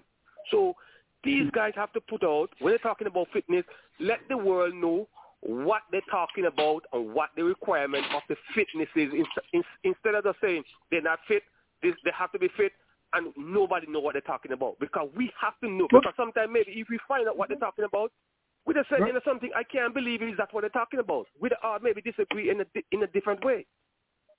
Virgil, why, you're saying tell the world. These guys have contracts which stipulates the level and degree of fitness that is expected of them. If it was not so, I think we would have heard about it. So it is not correct for you to say that tell the world what it is. The world don't need to know what it is, because all No. We need to know. We cannot argue about something that we don't know about. Me and you cannot discuss something that we don't know about. Because you might say the fitness mean, you telling me the fitness mean, okay, you explain what you know about fitness, you explain to me and to the rest of the world listening to us what your fitness means. Yeah, but it's not my fitness, Virgil. It's what in their contract, what is expected of them. And all 15 players in the squad have obviously passed that, agreed that fitness test that's in their contract. What I'm saying is they all know what it is. So if they can't live up to it, then I understand what you're talking about, but we should not discuss something that we don't know nothing at all about. Because if somebody call in and ask us, since we're talking about fitness, what is the fitness requirement? We cannot answer that question, and we're discussing something that we cannot answer that question about. So we have to know what the requirement of the fitness mean. Are you saying that Australia have it, India have it, everywhere have it. The same person for us that is not fit is going into India country and playing in another league that is not fit. So we don't know what the requirement means for fitness. everybody says, okay, you're not fit. If you're coaching somebody and you want them to do certain things, you have to say, this is the requirement you have to, you follow. Okay? You know exactly what it is. The world needs to know what the fitness, because if you're accusing me of something, you can't tell me what you're accusing me of. It doesn't make sense. You have to say, you can't come out and tell people, oh, they're not fit. Okay, you telling the world that they're not fit. Okay? But you're not telling the world what is the fitness requirement is. So you shouldn't tell the world that they're not fit, because there's a requirement. You should not even use that word, because if you can't tell the world what the requirement of fitness is, they should not use that word. Because the world, just like how you tell them it's not fit, the world needs to know, because you're telling them they're not fit, but the world needs to know more what you're talking about, why this person is not fit. Virgil, don't you think that the players themselves, if they thought that there was something underhanded about the fitness requirement, they would not, don't you think they would be discussing this publicly? No, I'm not talking about the players, no. I'm talking about the person who announced these players is not fit. I don't know what it means. Okay, because what the player will come on and say, well, I'm not fit. The player's not supposed to talk about certain things. The player's not supposed to talk about. That's why you have news media all over the place, because you have to find out certain things. You telling me I'm not fit. I'm not supposed to go on radio. Well, you know something, they say I'm not fit, and I know I'm fit. You know something? That is just putting you to put for them to chop you out of the team, because you're going out and talking about something that you're not supposed to talk about. Virgil, we just heard the report from the director of Cricket West Indies, Jimmy Adams, and from the selector, the chief selector. Do you think that both of these gentlemen would stand up in front of the press and make such outstanding statements about fitness levels and minimum fitness and get no feedback or questions from commentators, reporters? Even the players themselves would contradict the statement if it was not so. So clearly I'm not saying it's not so, you know. I'm not saying who is not fit, but what I'm saying, we need to know what they call. Okay, if they said this guy is not performing, he's not going to play because he's not performing. We watch some of the game, if we hear they say he's not performing, we watch some of the game, and then when we see the game for ourselves, we see the game that he played and he's not performing. We agree with them, he's not performing. But then you come with this guy, okay, he can't catch, so we can't play him out there. We see he dropped 10 catching a game, understand that. But now you say he's not fit. What do you mean he's not fit? What the fitness require? Because, as I said to you, Hitmaier was not in the squad. Hitmaier make runs. All of a sudden, Hitmaier become fit. Somebody has dropped out, or the fitness person dropped out. Why do you think Hitmaier did not get fit in the process? You know, it's not necessarily his performance alone, but he had to have been fit. Because the West Indies have a minimum standard, and if they selected him, it has to be. What you're inferring is that the West Indies captain, director of cricket, the coaches, are all being underhanded in not selecting a player for other reasons other than that they're not fit. And that's what you're implying, and I think that is not a fair... They do get pressure. They do get pressure because everybody started to talk about Hitmaier must play because Hitmaier performing. So that's why Hitmaier was chosen in that team. Hitmaier did not choose in the team to say, oh, Hitmaier should, because if Hitmaier did not make any runs in the IPL and he was the same fitness as they checked afterwards, they would not select Hitmaier. Hitmaier would not be selected. Hitmaier selected because he performed. There is no changes of no fitness, because if he did not perform, he would not be selected. And maybe he'd be fitter than all the rest, but he would not be selected. So we can't go around saying this and then this guy he's not fit. Okay, he's out. Now all of a sudden he go to India, he make runs. Now he's fit. Oh, maybe fitness mean make runs. Maybe I got it wrong. Leon, I think we'll agree to disagree on that point. Yes. Well, can we move on? I'm sorry, I had to leave a little bit, but I heard conversation was so hot. I love it. Virgil, hold on to your point. Dennis, hold on to your point. You guys made a good bit of conversation there. So let's talk about the IPL. And, West Indies have no players in the top 15 in tennis and Virgil. In both batting, well, they have none in the batting. I'll tell you who are in the top 15 in the batting. You have Joe Butler, or Just Butler, K.L. Rahul, David Warner, Huda, Shubman Gill, and this other one here, Shikhar Dhawan, Fat du Plessis, Liam Livingstone, he's number 8, and Sharma, Varma. Some of these guys are Gaikwad, Quintin de Kock, Samson, Markram, the South African, and finally Ira from India. These are the top 15 positions. No West Indians. Where is Pooran and Hetmeyer in that table? Not seen. They only post the top 15, and we can. What and I don't have the position, so they're less than 15. I'm saying those. Go ahead. Yeah.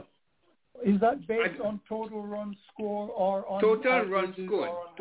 Total run score. For instance, Just Butler has 627 runs in the 13 match that he played on.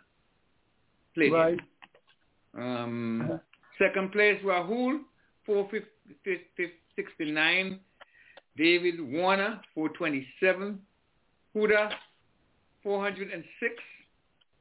Gill, 402. As well as Shikandawa, he has 402. But they give the better run rate, strike rate. Then the next, number 7 is Flat du Plessis. And Liam Livingstone, the Englishman, 385. Sharma, he has 374. And Varma, 368, as well as Gaikwad, he is 366. De Kock has 362. Samson, 359. Markram, 358. And then Ira, he has scored some 351. So no West Indian has scored more than 300. So we were looking at Hetmeyer and Pooran to be up there, but they're not performing as well as we think. And of course, you have a number of players. The statistics, Leon, does it say how many innings or at-bats these players have had? Yes. Yeah, okay. The first, Butler has played all 13 innings. Raw 13. Warner has played 10. He only played 10 matches. Warner played 10 matches. Right. And Hoda, 13 matches, 13 innings. Gill, 13 matches, 13 innings. Dhawan, 12 matches, 12 innings. Du Plessis, 13 matches, 13 innings. Livingston, 12 matches, 12 innings. Sharma, not Roy Sharma, the other Sharma, 12 matches, 12 innings. Then Varma, 12 matches, 12 innings. And Gaikwad, 13 matches. And De Kock, 13. Samson, 13. And Markram, 12 matches, 10 innings. And Ira, 13. That's far as Leon, in the stats that I can recall, this is up to today's. Yeah, no, I'm not disputing that. What I'm trying to say is that so far I can say that I know Hetmeyer's had about 10 at-bats. I'm not saying that's his total at-bats. I know he's had about 10 at-bats, and he has an average of 56, having scored approximately 283 runs. Yeah, well, he might be right up there, but he's not over 351. Right. But you see, Pooran has had about 8 at-bats, 4 of which was not out, and 5 of Hetmeyer's innings were not outs as well.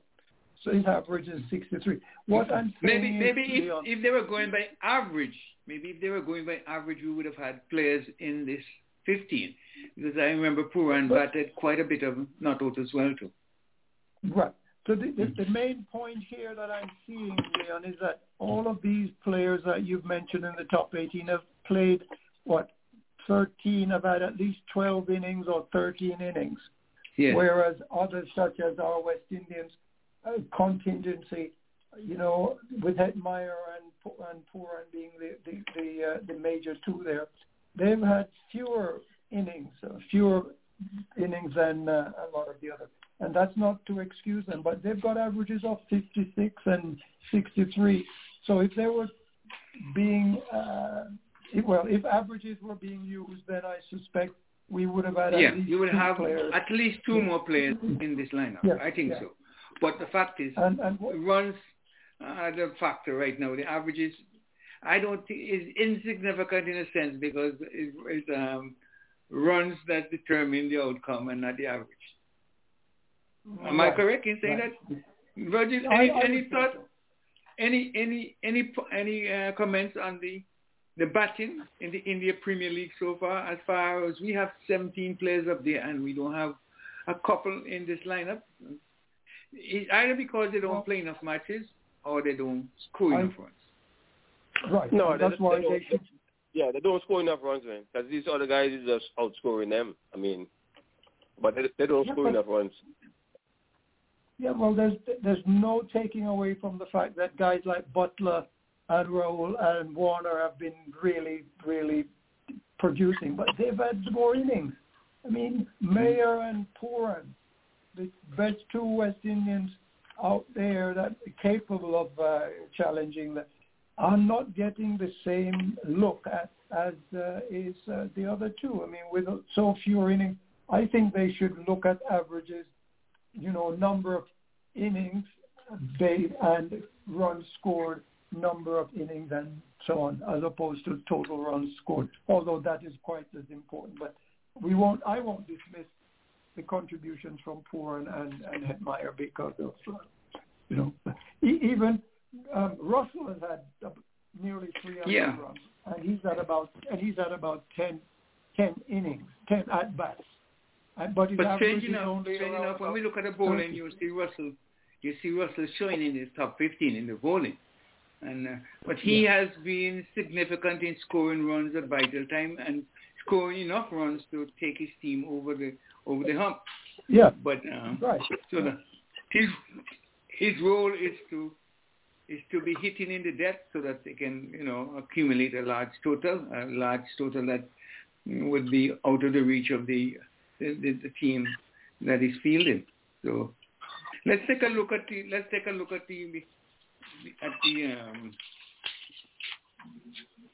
the bowling now, because number 1 bowler in the league so far is Hasaranka. You remember Hasaranka? He had 23 wickets. Sri Lankan.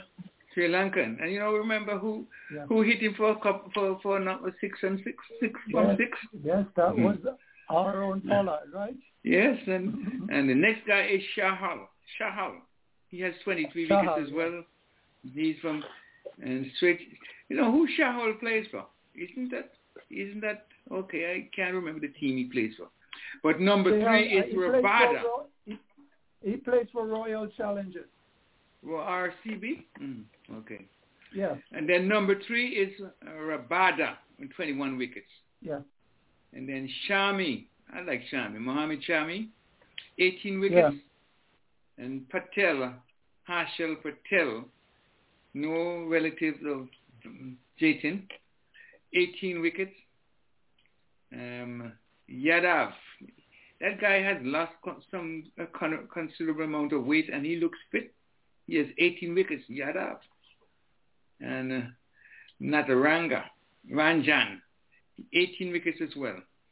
And Malik, this is one of the quickest fast bowlers in the business. Umran Malik, he has 18 wickets. And then Andrew Russell, just one wicket below him with 17 wickets. And then 16 wickets, Rashid Khan. And then Umesh Yadav. He has 16 wickets. Ahmed, 16 wickets. And Khan, another Khan, Avish Khan, 16 wickets. And Dwayne Bravo, of all people, 16 wickets as well. And, of course, Shadhari, also 16 wickets. So we have 2 in the bowling, 2 in Bravo and Russell. What are your thoughts, gentlemen? But Virgil, what are your thoughts? Oh, hey, look, I'm happy for these guys that are getting wicket. I mean, who the 2? We have Russell and we have and Bravo. They play most of the game more than any other West Indian player inside there. Mm-hmm. So, I mean, happy for them to get in a wicket. That's all I can say about these 2 guys. I think Dennis has left us and he has gone, but he's listening. Am I correct in saying that? Yeah. Dennis yes, Go ahead. Okay, good. Yeah. We keep you on hold. Yes, Dennis has left us, Virgil. So, as you were saying? No, it's like I'm happy for the 2 guys getting wicket, but I mean,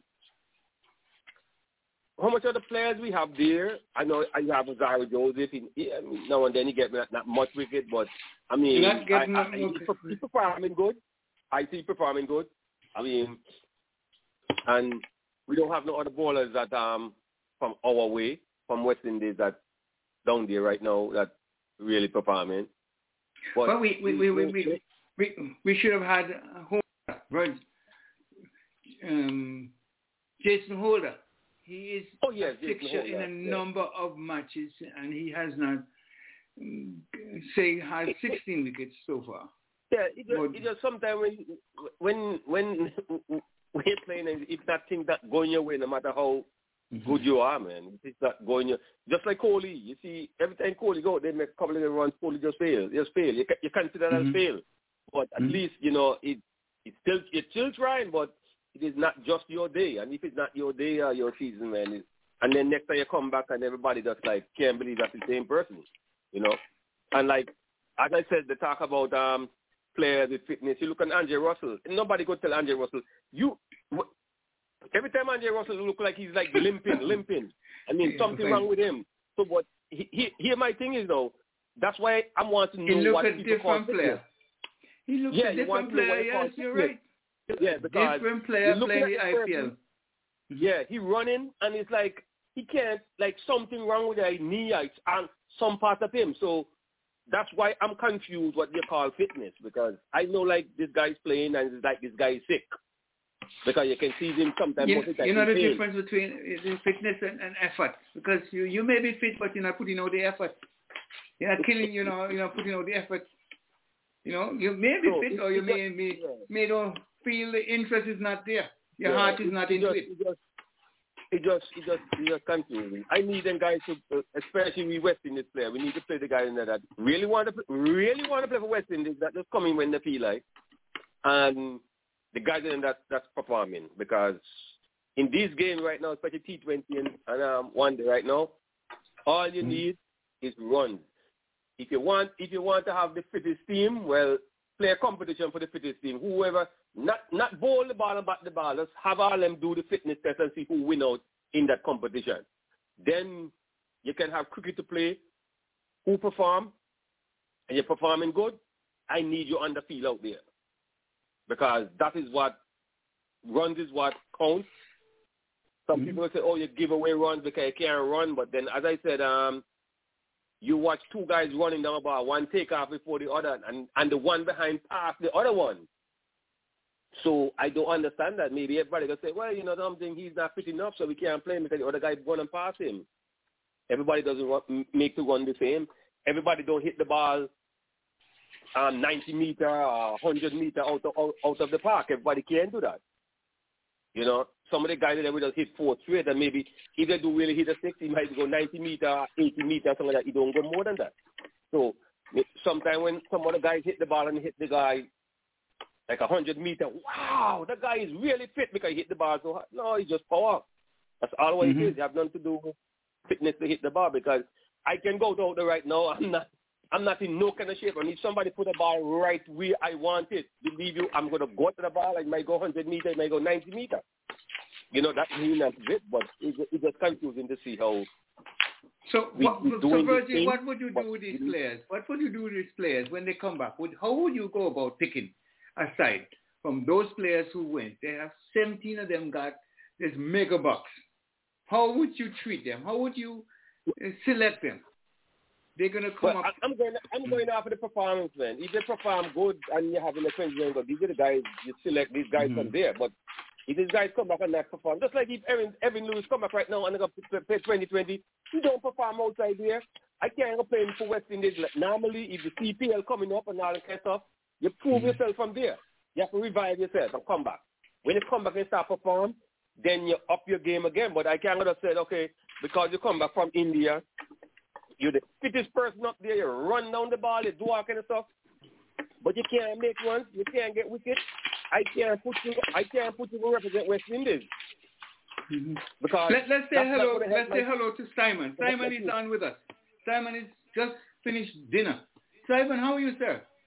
I'm very well, Mr. President. I just finished supper, I would tell you. And I want to say a very hearty good evening to you, Mr. President. Thank you for that, Dennis, sir. Cardinal, Audley, Virgil, I just heard him on. Mr. Patel, if you're with us. Jatin, if you're with us. Ivor Henry, Mr. McKenzie, and all our faithful listeners all over the world. I hope everyone had a wonderful week last week, and we are praying for much week this week. No, we have not have everybody on board tonight. Guys, Audley's not on. McKenzie's not on. Mr. Patel is not on. Who else is not on? Maybe they take a long holiday then. And Jatina had just called to say that she's having a little dinner with her family. Yeah, I just finished supper, so I said, let me come on the show and hear what's going on. Okay, you got a question for us? You're going to give an easy question because only me and Virgil are able to answer you. Dennis is not with us? No, he's left and he's gone to do another assignment and he'll be back. Okay, Go ahead. This evening we're just going to do a little discussion. This is no yes or no, right or wrong answer. I was researching the cricket all the way back, from the time that I started following cricket, and it came to my mind. I was a bit puzzled about this question, so I said, let me put it to the professionals who know the game much better than I do. Listen to this question. If a batsman is hit on the pad and no fielder appeals, can the umpire give him out? Nope. No, because nobody has. No, that happens all the time, and nobody appeals and the game. It happens all the time. Sometimes run out. It happens run out too. Okay. That question was bothering me because sometimes nobody appeals. The players don't appeal, but the umpire thinks that he's out. I was asking you if the umpire can give him out. So that was my question for tonight. No. My answer would be no. He's not out. Okay, so unless the player decides to walk.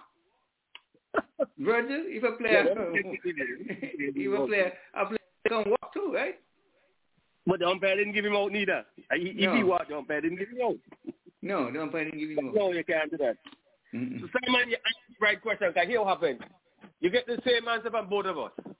Okay. I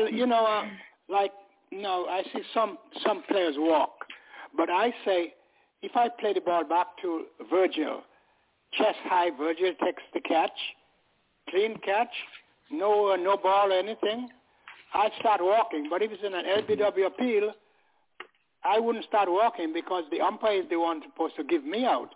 I'm not supposed to give myself out. That's the way I look at the game, Just not so to tell you guys that she's unable to be with us this evening. A family commitment. I'm so sorry to hear that. And Jatin as well. And I'm so sorry to hear. Audley is. But we can carry on the show when you have good people like Virgil. Virgil can run the show.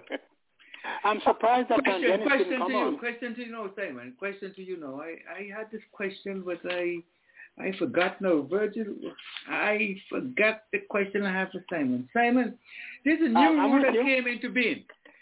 A new rule that comes into being. If a batsman hits a ball in the air, and he's being caught. Yes. And he crosses to the other end. Yeah. Right? The non-striker crosses to the other end. And what is the correct procedure right now? Should he remain at the... No, wait. Let me see if you understand the question quietly. If I'm at one end, I strike the ball in the air, and I'm being caught. But in the meantime, the non-striker, not myself, crosses and goes to the other end. Right? Is he? You're both crossed. Yeah. Is he able to stay in that position? In the where I you're both crossed before the catch is taken. Yes. Before the catch is taken. Yes. What happened? Okay. Well, I'll say that if you're up here at the striker's end, I'll say that you will stay there, and the man who's running there, he will have to leave. You stay at the striker's end, and the new man would have to come in at the non-striker's end. That's how I would think the game would be played. Okay, used to be, right? Yeah, well, Simon, let me see if you understand what I'm saying. The guy strikes. I am the one who strikes the ball. Right. I got caught, but in the event we cross. So you are going to. It doesn't matter. Yes. Well, yeah. Well, yes. Go ahead. You're caught. We cross before the catch is taken. Yes. Yes. So now you're saying me, should you remain in my position where I was, or should I? Or what will happen? What is the You mean if the procedure? new player who comes in, the new player? Yeah, when the new player will he take the strike? No, the new player would stay at the non-striker's end. As far as I think. You agree with him, Virgil, or not? No, that used to be, but they changed it now. Once you knock the ball up in the air, and once they caught the ball, whether you done cross or before the ball catch, what they do now is the non-striker, the new batsman that's coming have to face the ball. Wait. So that's the new rule. That's the new rule. That's why I asked the question. Yeah. That's the new rule. Thank you, Mr. Virgil. Thank you for that traffic. That's a new rule, so you'll be aware of that now. If you have, even though you're playing, if you're playing a sanctioned ICC match. Yes, they don't want the set batsman to go and face the ball now. So I understand. The new batsman come in, face the ball. Okay, I get you. So you said that the umpire's job is to see a play is very fair or unfair play. Yes. If say I said if you hit on the pad, none of the fielders appealed. You said the umpire wouldn't be able to give him out if there's no appeal. Nope. Suppose there's a catch. If there's a catch and nobody, like a wicketkeeper, takes the catch, appeal, can the umpire give him out? Say that again. The wicketkeeper takes a catch behind the wicket.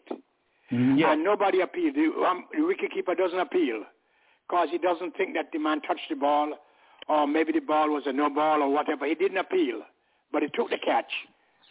Didn't appeal. Can the umpire give the batsman out? No, the umpire, not in a position to do that. But he can walk. He can walk.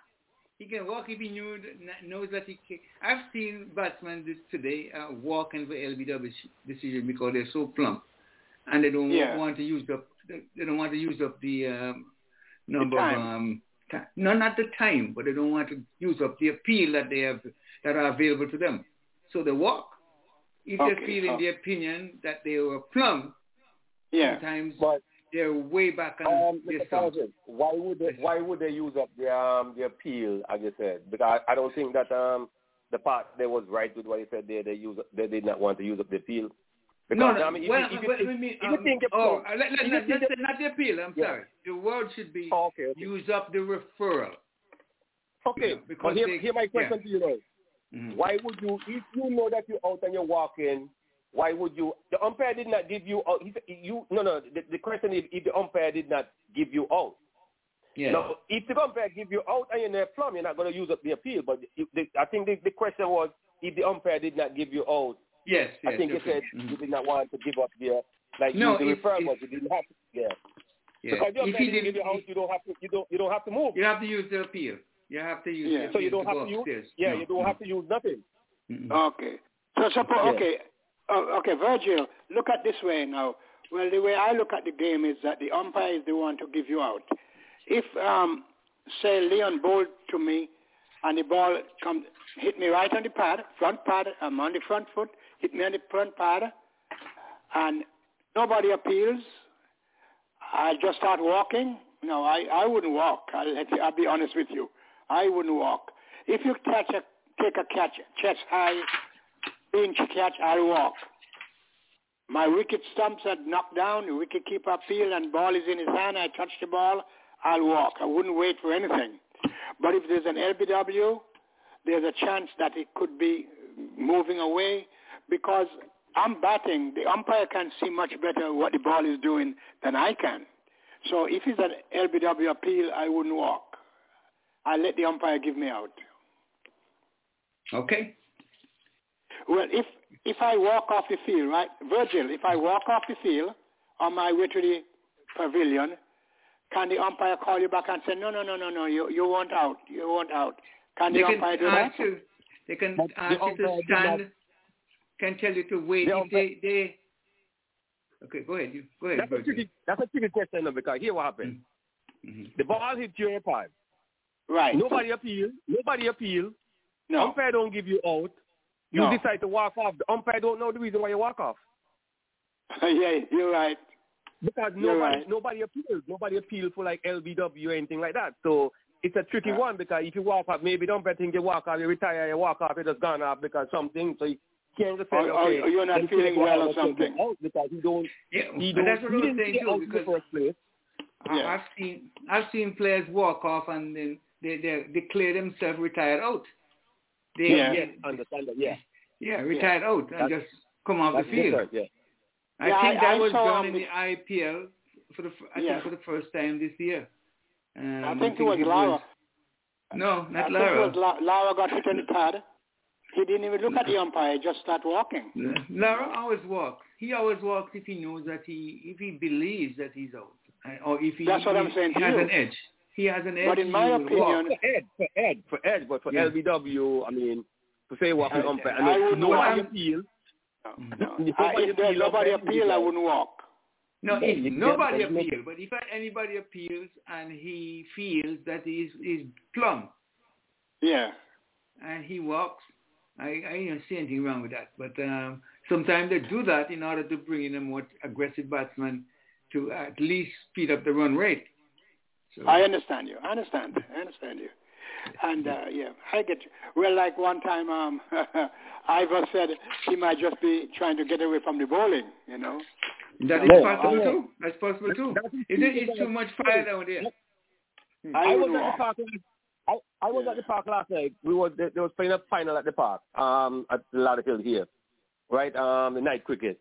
And there was some guy, rain came down and spoiled the game, but there was some guy was talking about the same thing too, because they was playing a game and this guy was bowling real fast. Yeah. And the ball probably hit him across his waist or something like that, and then he just walk off.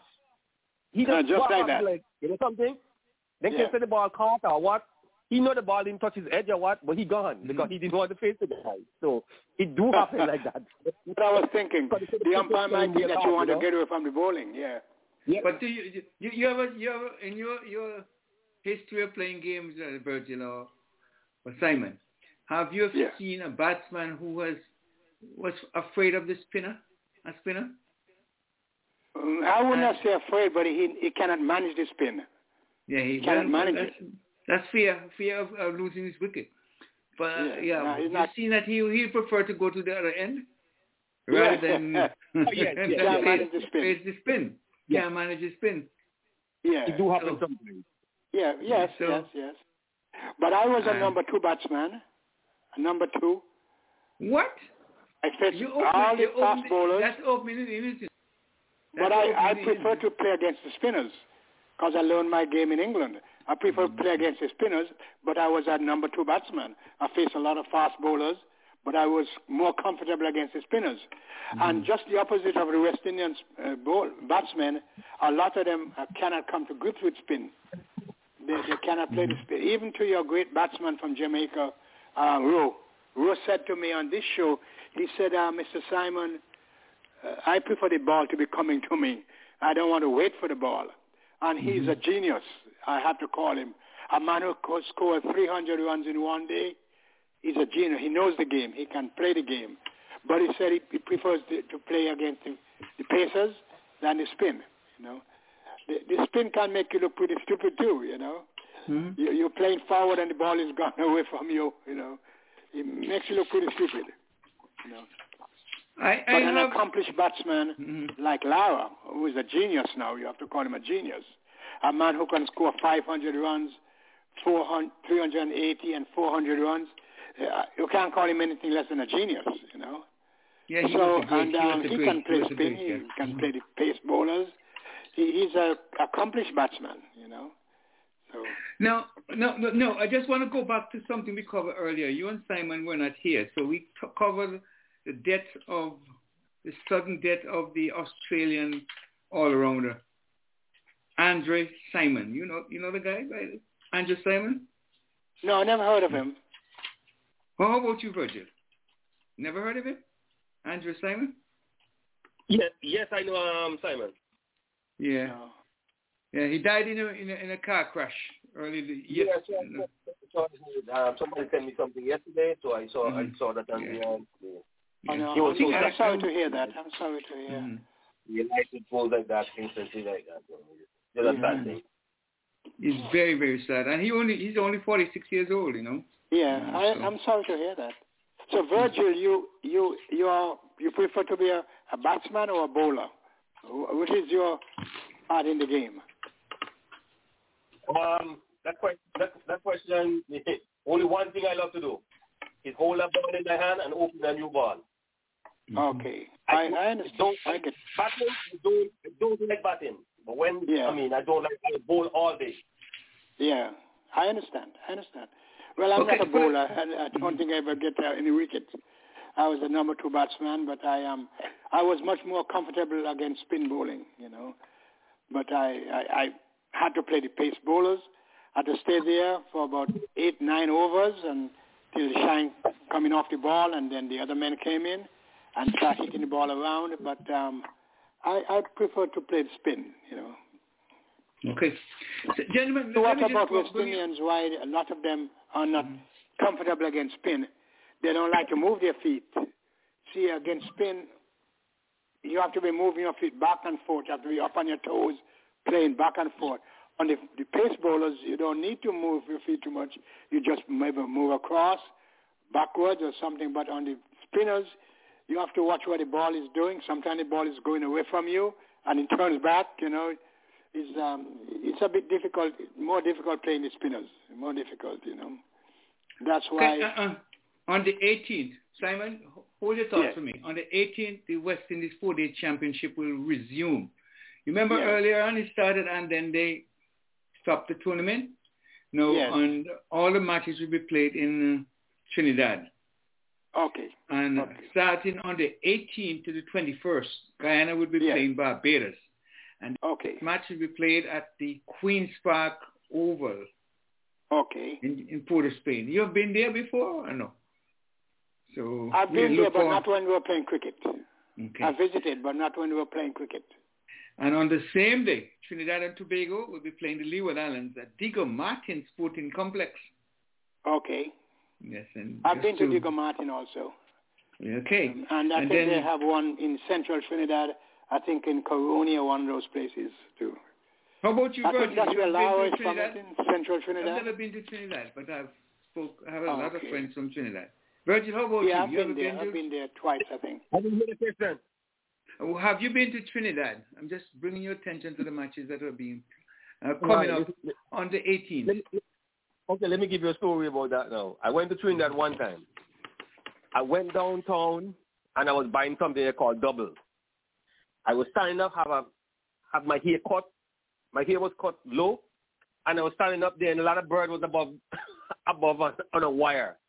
And all I heard was blap in my head. The only thing I could tell the guy that was buying the double for, give me a piece of napkin, and I just wiped my head because I know what the bird does do to my head, man. Every time I'm in Trinidad, that thing was always in my head. Yeah. Oh, man. So I just want to bring you up to date with the other matches. So Jamaica is going to be playing the Windward Islands at the Brian Lara Stadium. So those are the first set of matches on the 18th to the 21st. That's the third round. Yeah. And then the fourth round will begin on the 25th to the 28th of May. Okay. And Trinidad and Tobago is going to be taking on Barbados. Okay. Windward Islands are going to be taking on the Leeward Islands at Queen's Court on the same date, and Jamaica will be taking on Guyana at Diego Martin Stadium. I get you.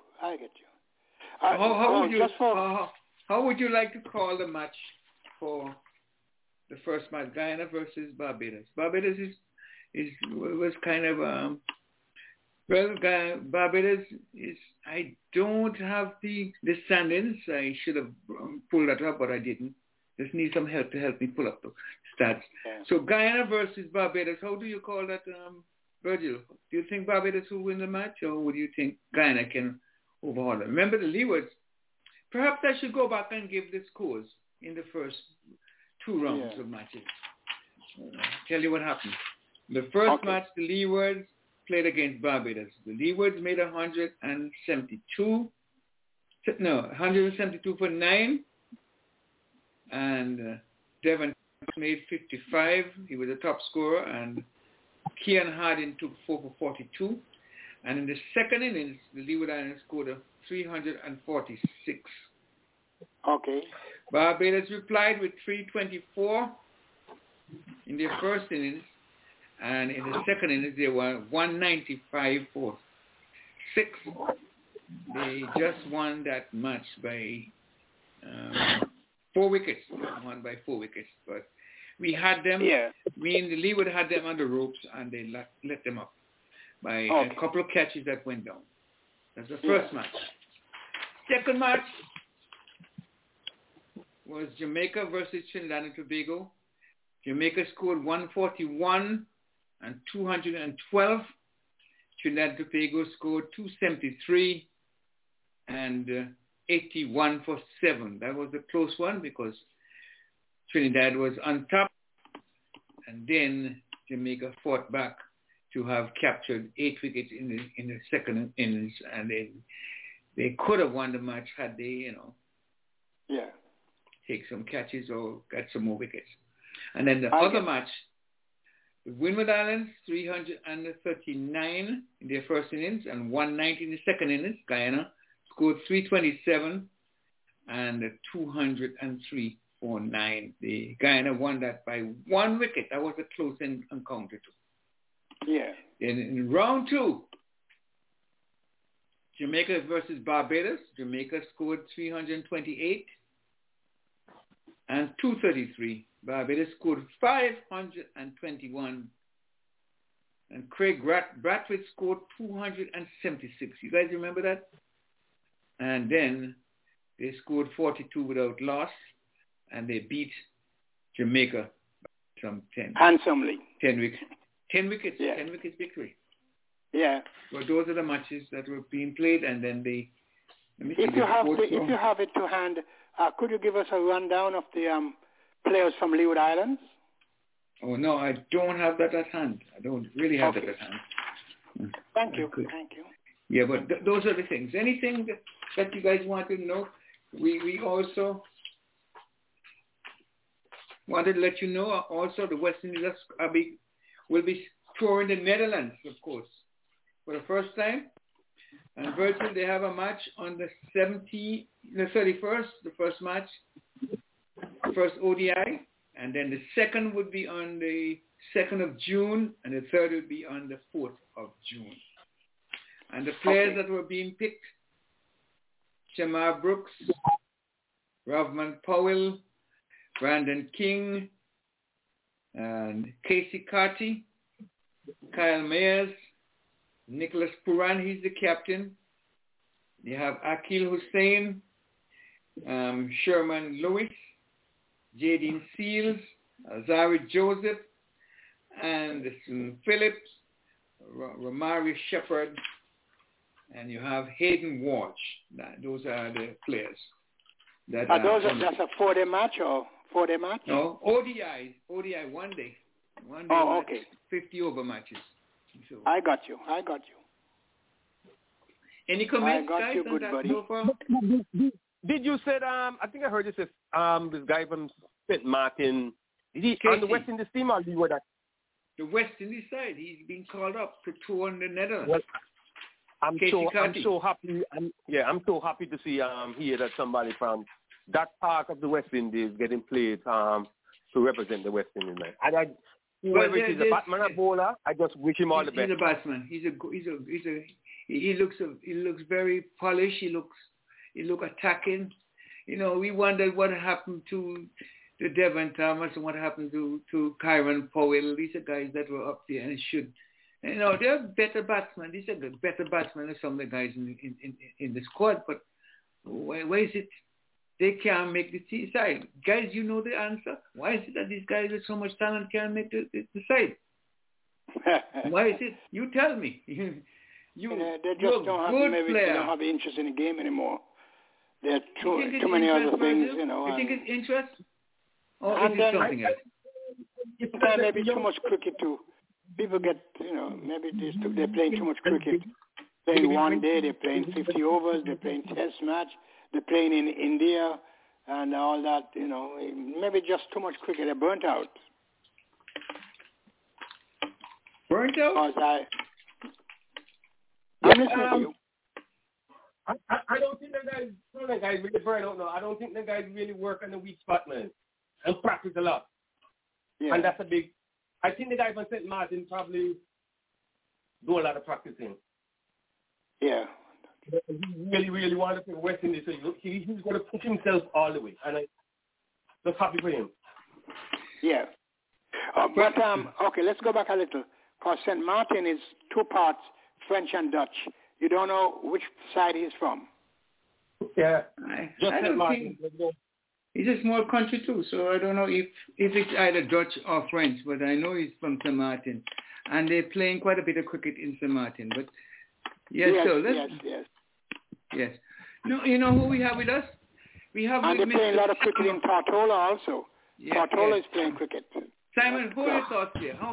Because look who we found all the way from Texas, with Mr. Samuel Plummer.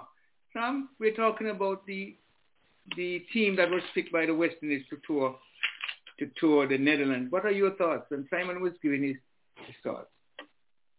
Well, to be honest, Mr. Francis, I haven't seen the team because I'm so busy. I don't even get a chance to even look at the IPL.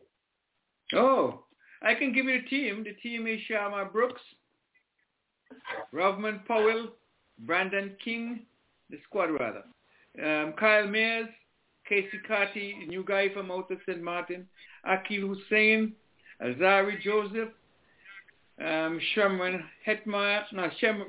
Lewis, the fast bowler, Anderson Phillip, Jadine Seals, Romarius Shepard, and Hayden Walsh. You got it? Is this the ODI team? Yeah, we are listening to you. We're listening to you. Yeah, ODI team. That's correct. That's the ODI team. Yeah. Okay. You think that they don't have enough spinners? They only have 2 spinners in the lineup, and do you think that some guys were saying that the wicketkeeper from Trinidad, he should be included in the squad, and some would say, why not Thomas? Thomas had 2 good rounds in the 4-day competition. Yes. And who else? But there was a guy that plays for Barbados and plays for Jamaica. He's a Barbadian, but he had a good knock in the trial matches, and he was not selected. But give us your thoughts, though. Give us your thoughts. They're going. You said they're going to where? Scotland? No, Netherlands. Netherlands. Netherlands. Sorry, Netherlands. Yeah, Holland. And then Holland. they go on to. Yeah, Holland. Then. Well, they probably think that Netherlands is a team below them, so they can just walk over them. Well, but in cricket you can't say that because. No, I'm saying they might think in that way. No. Not me. They. No. What I said is not over. What Yogi Bear said is not over till it's over. Yeah. We welcome back Dennis. Dennis not over is back till with it's us. over. Dennis, we sometimes you take a team Mr. lightly. Plummer. Yes. I'm here. Good afternoon, Mr. Plummer. I hear you're with us. I'm happy he was to with make us your last week acquaintance. for over an hour. Mr. Plummer, I'd like to ask you, what part you played in cricket before you doing the groundsman? Bowling or batting? What was your part in cricket? I was a specialist batsman, but I was good enough to come up as an all-rounder. Okay. Because, I learned most of my cricket in England, but I was an opening batsman. I was a number 2 batsman. Not much of a bowler, not too much of a... but I was a number 2 batsman. I was just saying Were you opener? Or you said number 2 batsman? Were you opener or you just... Just tell us. Number 2, right? You may be... Yes. I used to open the bat. I used to open the batting all my career. Open the batting. Yeah, that was my job. That was my job too. Yeah, I used to. I used to twist that new ball. Hold it. Yeah. Let's see. Go ahead, Plummer. Go ahead, Sam. I used to twist up that new ball very quick. Okay. I was telling the other 2 listeners. I was telling the other panelists when I played for a club in Middlesex, number 2 bat. I faced a lot of fast bowlers, but I was more comfortable against spin because that's where I learned my cricket. West Indians, on a whole, I'm not going to say all now, on a whole, are not too comfortable against spin. What's the reason for that, Mr. Plummer? Tell me what you think that's the reason for that. Well, most West Indian in the Caribbean, especially like Barbadian, most Barbadian don't bat spin well. That's what I was saying on the panel before. I was telling them that before. They're not comfortable against spin. Either they don't want to move them. But then after a while, Desmanians and Garden Greenies developed the technique against spin bowling very well. Yeah. In England. Yes. Yes, in England. Yes. That's what I learned my... Yeah. But Larry Goombs was a genius for spin. Brian Lara, Jimmy Adams, Carl Hooper. Best players against spin I've seen in England were Chandler Paul and Hooper. They played very good spin in England. Good against the spin. Yeah, they bat spin well. You know the game, Plummer. You know the game. I have a question there. Yes, man. Sure. Go ahead. I play the game at the highest level. Yeah. In Jamaica. Gentlemen, Dennis has a question. Come on, Mr. Dennis, come on. Mr. Chambers, I have a question. I'm not sure if Mr. Plummer, my apologies. I'm not sure if you addressed this question before, since I wasn't on the program last week when you were there. But my question for you is this. Very frequently I hear the ICC downgrading or giving points, low marks to pitches. And I've heard quite often, even West Indian Test players or players saying a certain pitch was bad or not good, or the ICC says it did not favor giving off to the batter or to the bowler or both. What can you explain to me exactly what the ICC is saying when they judge pitches in this way? Well, most of the time when they judge pitches that not favorable to the game, especially to bowler, is favorable to spin bowlers. The wicket is prepared very dry, no water to compact it, so it crumbles very quick like in day 2, day 3. So it deteriorates between day 1 and 3. So they cannot give that pitch a high mark for in terms of high quality pitch for the game. It's under-prepared. Okay.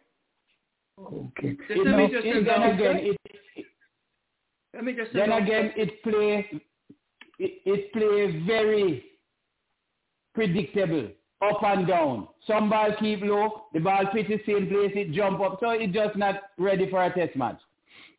Yeah. Let me just tell the listeners. Dennis, can you just tell the listeners who you're speaking to and where they are, and then continue? You're listening to the cricket show. Go ahead, Dennis. Go ahead. We're listening to the cricket show at www.blogtalkradio.com/the cricket show. We hope that you can join us each year. We're here every Sunday from 6 till 9 Eastern. And you can also reach us by dialing 1-515-650-8590. And we're speaking currently with Mr. Plummer. Samuel Plummer. Mr. Plummer is a renowned curator of cricket pitches. And he has many years he spent taking care of this. So he's well informed and very knowledgeable. So, Mr. Plummer, my question for you again is it fair then that, I've watched some of the matches played in the last 6 months in the West Indies where none other than the West Indies captain, as Mr. Pollard at the time, was blaming a lot of things on the pitches. And I'm not saying that you prepared those pitches. I'm merely asking, was it fair that he should level criticism at the pitches when the opposition also batted on the same wicket but was able to use it more effectively? What is your opinion on that? Well, at times people tend to do more criticism when they lose, even when the pitch is good. But go back to Pollard. I think making comments on the pitch is not the first time. And he might be right in certain areas, but sometimes it's best not to criticize the pitch and focus on the game. Okay. But it is right for him to do that, though. As a captain, he should leave that to somebody else, I think. I don't think that was... Can he be sanctioned for speaking out about let the match referee and the umpires do that and say, well, this pitch was not... This pitch was not fit for play, rather than. I don't think they'll take any action against him. They would not. Okay. But one thing I learned over the years, just look at other captains around the world. When they play on a pitch in Australia and the opposition beat them with spin or whatsoever bowling, they never come out and have any criticism with the pitch. They always talk about the game or the team outplay us. We didn't play as well as to our potential, and we were outplayed, and we lose the game. But they're not touching the pitch. No, because have you ever been? Mr. Plummer, I would say. Simon, one at a time.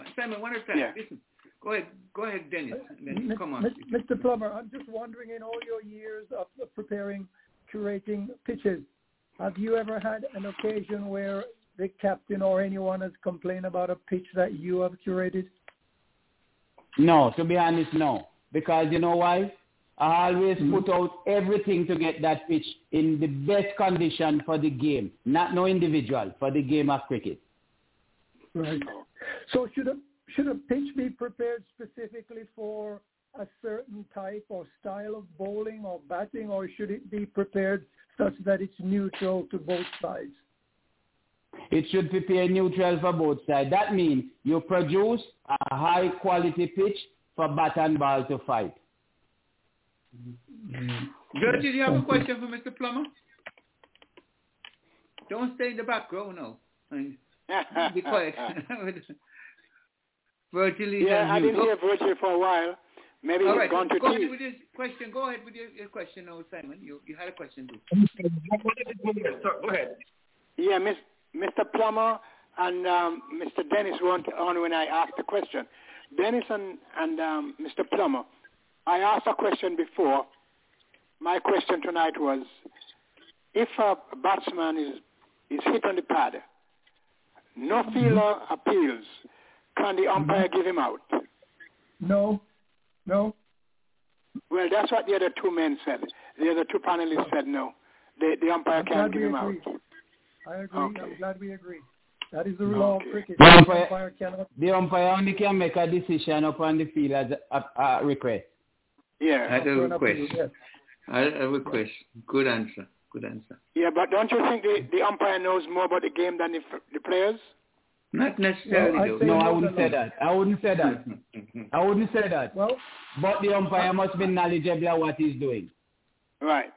And whilst I wouldn't agree entirely or disagree entirely, I have to say to Mr. Plummer that as someone who has actually played the game, grew up playing the game, and then moved on to umpire the game, I think that there's a lot of sense in what Simon has said. An umpire does have a lot of information and know a great deal more about the game than a lot of players who simply just play. Yes, I would say yes, more than a lot of players, but a lot of players study the law and the rule just as the umpire.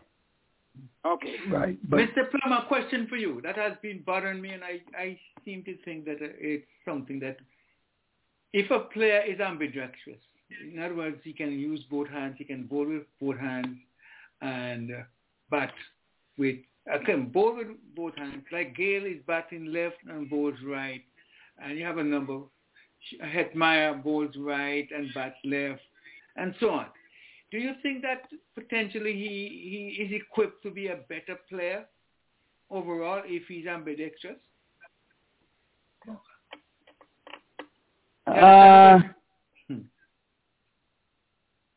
Yeah, and he bat left hand and bowl right. He bat left hand, bowl right hand.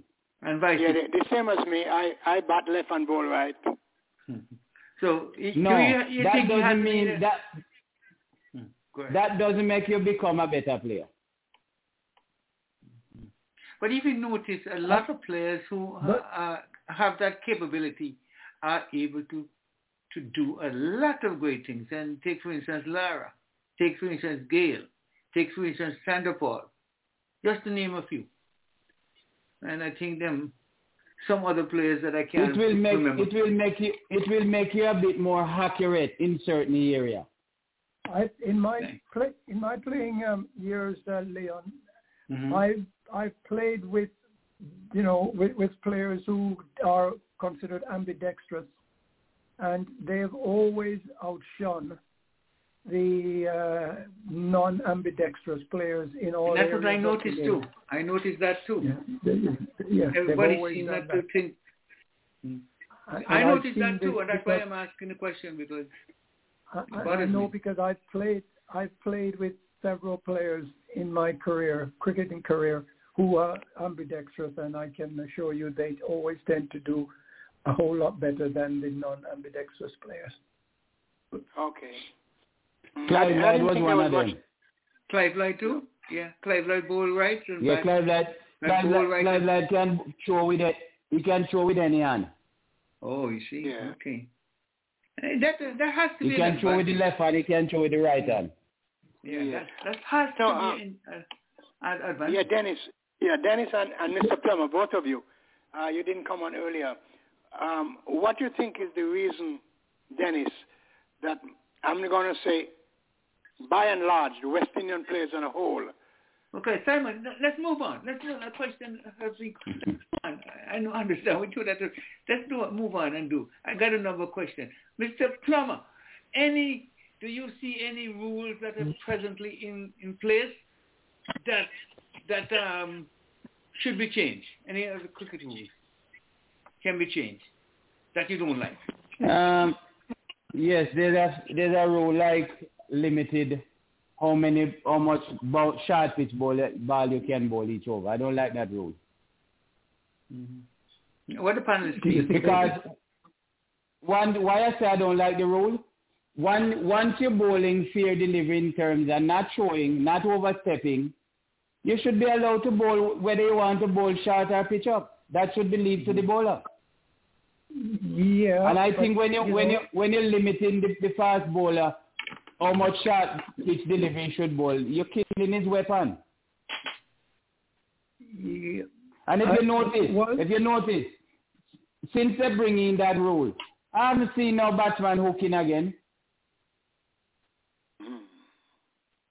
I haven't seen no hook shot playing anymore. May I comment, Leon, when you finish? Go ahead. Yeah, whilst I accept what Mr. Plummer is saying, batsmen are not hooking anymore, that's simply because the rationale for bringing in the 2 bouncer per over, short pitched if you wish, is simply that they are mindful of the fact that, somebody could get very seriously injured from those short pitch deliveries. And if you have a bowler, for example, if many of us may remember Dennis Lilly and Thompson back in the 70s, they used that remorselessly. And it was almost like they were attempting to intimidate and possibly hurt and injure players. And I think that although it didn't create a fuss, while they were doing it, when the West Indies betted that, they suddenly realized that, okay, somebody's going to get... So, I mean, it's twofold in one sense. They're trying to protect players' health and welfare, but at the same time, they were trying to take away a weapon that was, dare I say weapon, perhaps not weapon's not the right word, but they were trying to take away an asset that the opposition had that could demean their side. But, Dennis, I'm not against it. Yeah, go ahead. Hold your thoughts because we have Jatin with us. Jatin, Mr. Plummer is on, and Mr. Simon is on, and Virgil is on, and of course...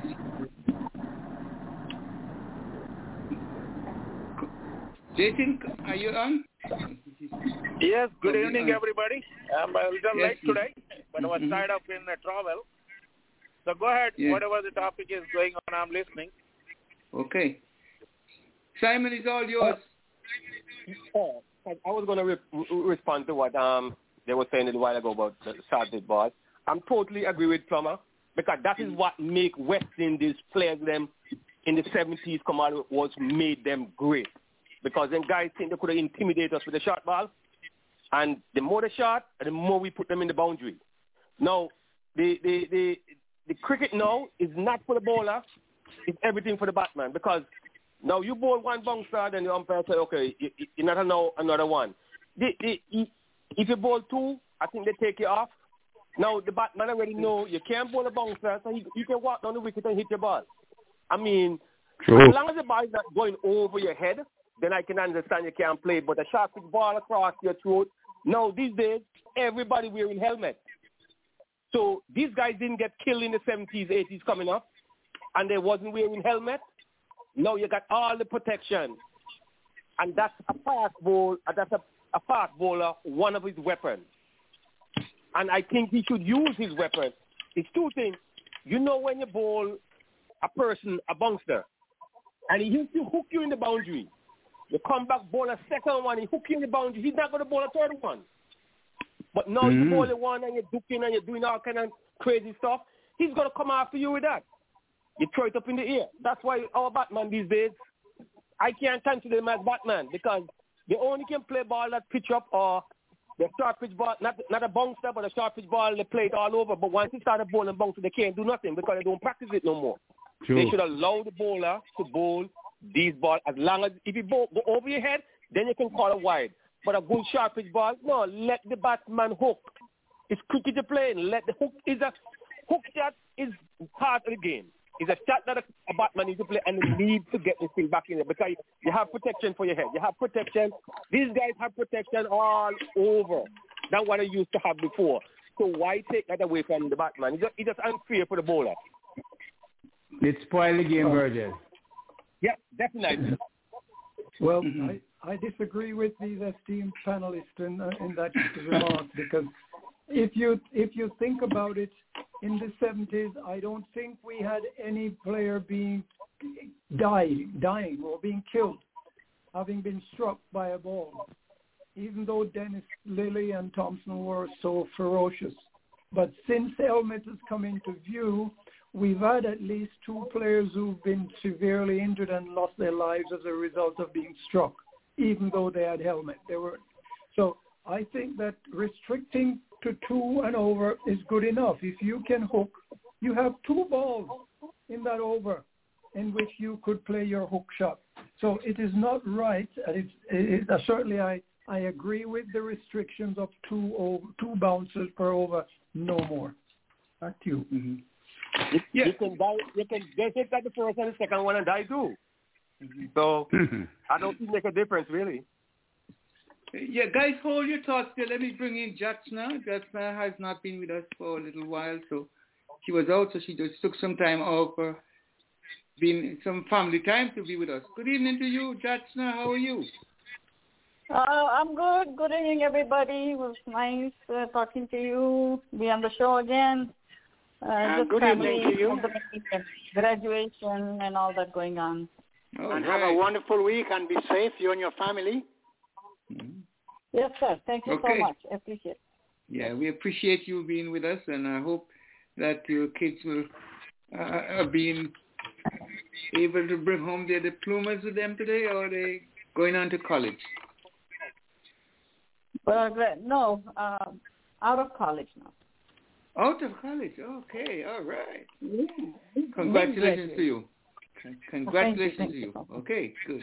Thank you. We have the world-renowned curator out of Texas, Mr. Samuel Plummer, and we have another Hall of Fame, of course, Mr. Jatin Patel with you, and the retired umpire out of California, Mr. Heath, and you have me, Virgil, and Simon to back you up. So, any questions? Any questions to Mr. Plummer?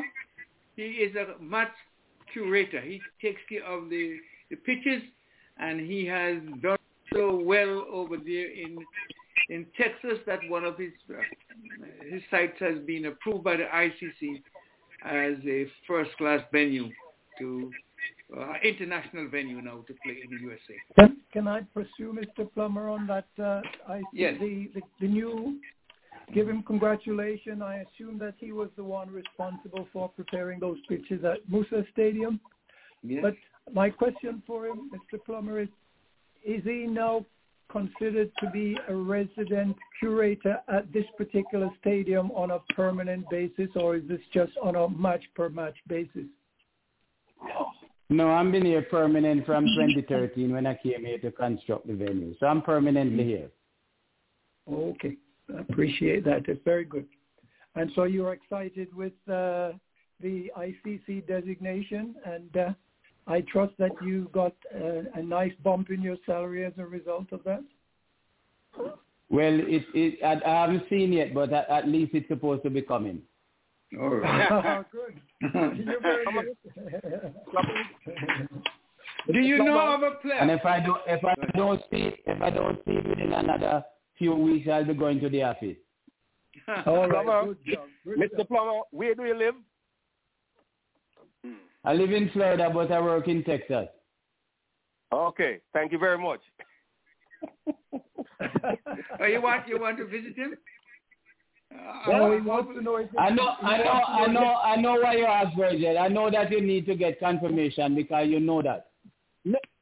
But he said he's a permanent live in Florida, and we know wherever the madam live, wherever the madam be, that way the permanent place be. Yeah, that is a must.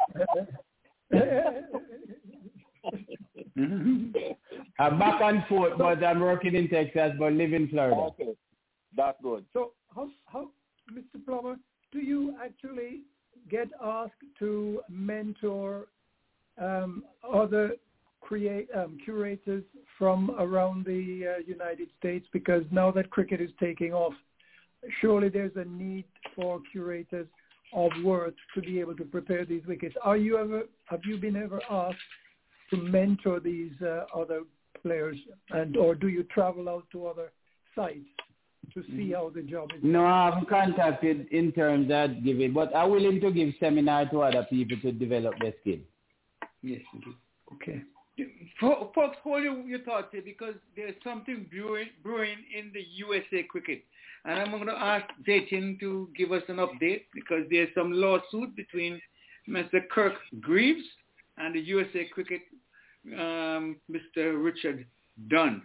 Jatin, can you bring us up to date as what is causing this lawsuit and this big confusion in USA cricket? And Mr. Plummer, you may know this. You may know something that you may want to add to. Jatin? Question. Okay, is he gone? Okay, I think Jatin has been dropped. Oh.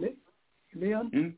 Yes. On that subject, I think I have some information I can share with the panelists. Okay, go ahead. The center of the complaint is Kirk Greaves, and he's a, well, for want of a different term, he's an African-American man.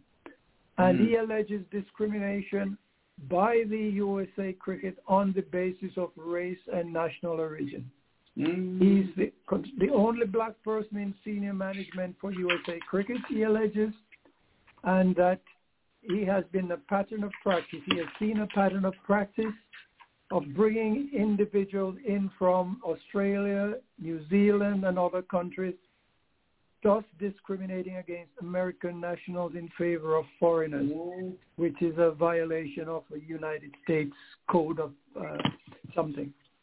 Mr. Greaves alleges that he was hired as a cricket operations manager, but he was subsequently changed to events manager, a new position which he refused to accept because it was done, he felt, in order to put somebody else in his position.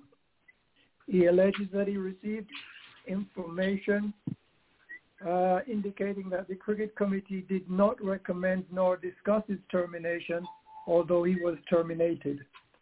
And he's seeking damages which may amount to as much as $3 million or $2 to $3 million for punitive damages, as well as economic damages and damages owed in terms of his employment. So that's the source or the complaint as filed in the courts. Okay, Mr. Plummer, did you hear anything about that? Oh, is it something? I heard something before, but I don't have anything in terms of proof. Okay. So I don't want to discuss it because I don't have any facts. Mm-hmm. Yeah, we can't. But just that what is filed in the court is important. Thank you for that explanation, yes. Dennis. That is very, very, very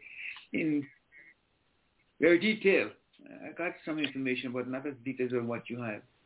And I just hope that that is not surprising, because sometimes people look at your caller and think you can do certain things, and that's a big problem that we have going on. Because I sure heard the incident where Mr. Plummer used to be down here, and then he know what he know, and people that don't know with certain caller want to tell him exactly what to do on all his stuff, and that's a big problem that we have. And so I don't surprise that really happened there. 1 point for clarification, Leon.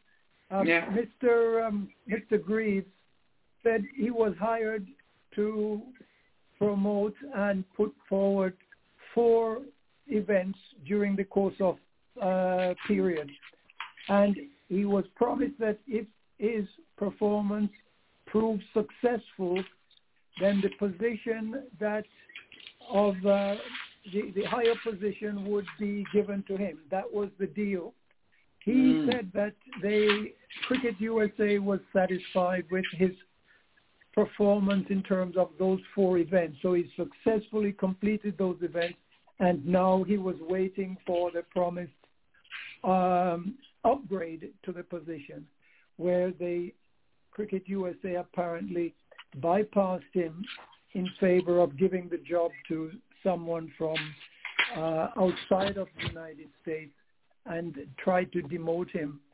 When they demanded that he signed a consent to move the position and he refused, he was then terminated. So that essentially is the fact. He's saying since he was the only black person in terms of management there, then he felt that he was being discriminated against because others coming in were not necessarily black person coming in to take the jobs. That's just for clarification. Dennis, do you know when it's due to be heard? This case is due to be heard? I think it's just been filed, so I'm not sure. I think it might be later on this year before it will come up in court. So there's still a little ways to go yet. But this does not prevent. This does not prevent. Let me just take some weight off of that there. Go ahead, gentlemen. Just go ahead. Let me just. Okay, anybody? Go ahead. Yeah, tell Plummer he's something from his phone. Yes, that's what I was trying to find him, but he was so far. We have so many people on the line, I can't. Yes. Dennis, okay. Yes, I have him muted for a while. I'll bring him back a little later. Okay, I see. Simon, you have any comments? No. I'm quite happy with it. I'm quite happy so far. You're happy with the lawsuit, or you're happy with No, well, I said I haven't heard about it, so I can't make a comment either way. It wouldn't be fair. Make a comment on it. No, we shouldn't be making comments on it and things. But just to bring to the public that is out there a lawsuit. No, I just want to be fair to both sides. Mm-hmm. But this didn't happen on the USACA, though. Go ahead. Well, Leon, it's sad. Plummer, you're back. Hold on. Plummer, you have a little background noise. If you can help, it's coming through. So if you can be, go ahead. It is sad, really, Leon, because Cricket USA is just taking off. Cricket in this part of the world is just taking off. And based on the history of cricket in the United States at the administrative level, this is really, really disappointing that we should have this distraction now when we should be focusing our efforts on preparing for the match coming up a couple of weeks from now, that tri-series, Scotland, USA, Namibia, UAE, and of course, that those matches coming up next week at Mr. Plummer's ground down there. We don't need this type of distractions, and of course the 2020 election is still being litigated in the courts as well. So I do wish that we can get these things behind us so we can focus on developing the game in this country. This backbiting and other issues is not good for Cricket USA or USA Cricket. It's not good because it's just behaving like what happened. Is it similar to what happened in the USACA, or this is something different? Because USACA I thought was discriminating. They probably were. Folks, we have come to the end of our show, but we're going to see if we can go on for a little bit and finish up. Because anyone needs to ask any questions for anything that we did not cover? Anyone wants to? Dennis, any questions from you? No. How about you, Virgil? Any questions? No question I have. We may be dropped, but folks, we can try and see if we allowed another extra 15, 20 minutes to wrap up. So, folks, why don't you give your final thoughts? Ms. Jetsner, can you say farewell to the panelists? Yes, good evening again, everybody. Be safe, take care. And it was a great show again. Sorry I was a little late, but see you next Sunday. The graduations are going on, so I'll be busy with that. Congratulations on your big graduation, man. When you graduate, it means more money, Yes. So thanks for your being able to come, and I appreciate you taking time out of your family time to be with us. Thank you so much. Right, Simon, your final thoughts? Yes, I'm so happy to be on the show, as always. And I learn something coming on the show every night. That's why I look forward to it. I want everyone to have a very safe week this week. Always be happy. Family, everybody be happy. And we'll see you back here on the radio next week, Sunday, from 6 to 9. Good night, all. Okay, good night to you, Simon. Okay, how about you? Virgil, your final thoughts? Just want to say at least we had a wonderful show tonight, and I'm looking forward to another beautiful one next week. And to all the listeners and to all the panelists, good night and have a wonderful week. Okay, let's see if we have Mr. Plummer to say goodbye. Virgil. Mr. Plummer, your final thoughts, sir? Yes. Mm-hmm. Well, as I said, Mr. Francis, one of the things that kind of keep me back away from the program that I wouldn't even remember it because I was out there working on the ground, cutting the grass, irrigating, working on the pitch, even though now it's still early, but I like to get the preparation in from early in case they have bad weather. But hopefully next week, call me because I might forget again. So even a couple minutes, 30 minutes or 40 minutes, I will get in the program. Thank you. Leon? Are you still there, Leon? Well, can I throw in a couple of things that we may or may not have touched? Yes, and that's the minor league. I'm happy to see that Toyota has come back as a sponsor of the minor league, and they've also been able to find a second sponsor. The official draft of players for the minor league took place yesterday on the 12th of May, Thursday, and the matches are due to commence June 25, and there's a total of 26 teams returning, and one or two small changes, but it's not significant. The championship final is set for August 27-28, and for those who are in habit of doing their diaries, remember Saturday, May 28th, USA against Scotland down at Musa Stadium. We're in Mr. Plummer's homeland there. And on the 29th, it's Scotland against the USA. So two very important matches for the Team United States as part of the ODI series. Okay, Leon, that's it for me. Okay. So say good night, Dennis.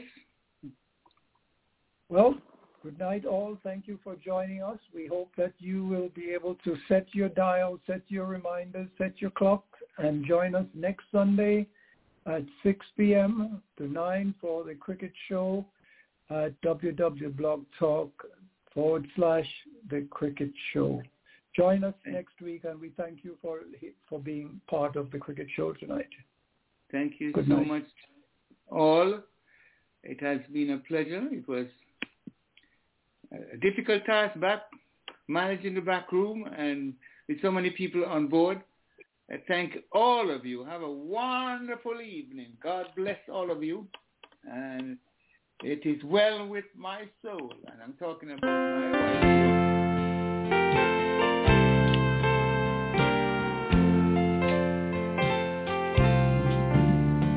If I could count the tears that had fallen, it would seem like an ocean to me. And if my heart were a window you could look through, oh, the pain and scars you would see. Tears will never stain the streets of that city.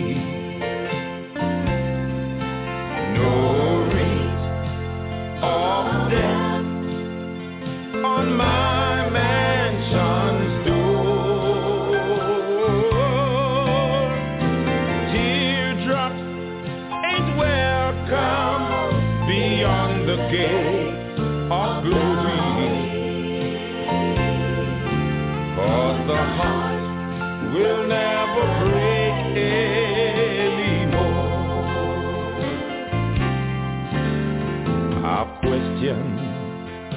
loss of a loved one.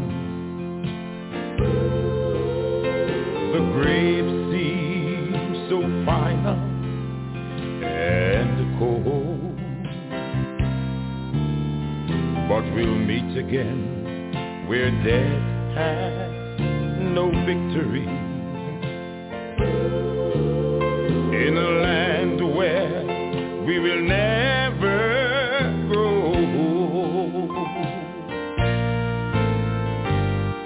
I've never met one man. Good night, Myrtrice. Forgot to bring you in, but the guys are listening. Your final thoughts? That's okay. Good night. Have a blessed week. Good. Likewise, say hello to Mom for us. I will. Thank you. Okay. All right. No problem. Have a good one. You're welcome. And the joy is the only song they sing.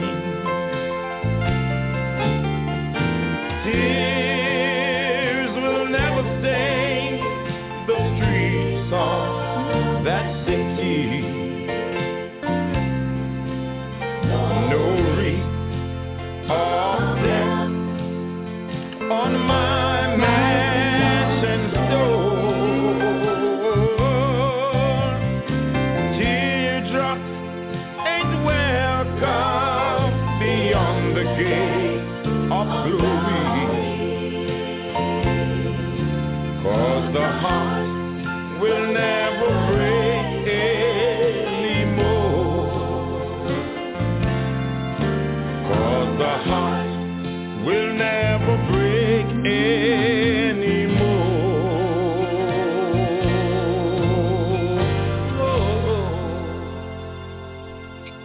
Yeah, good night all. Good night, Leon.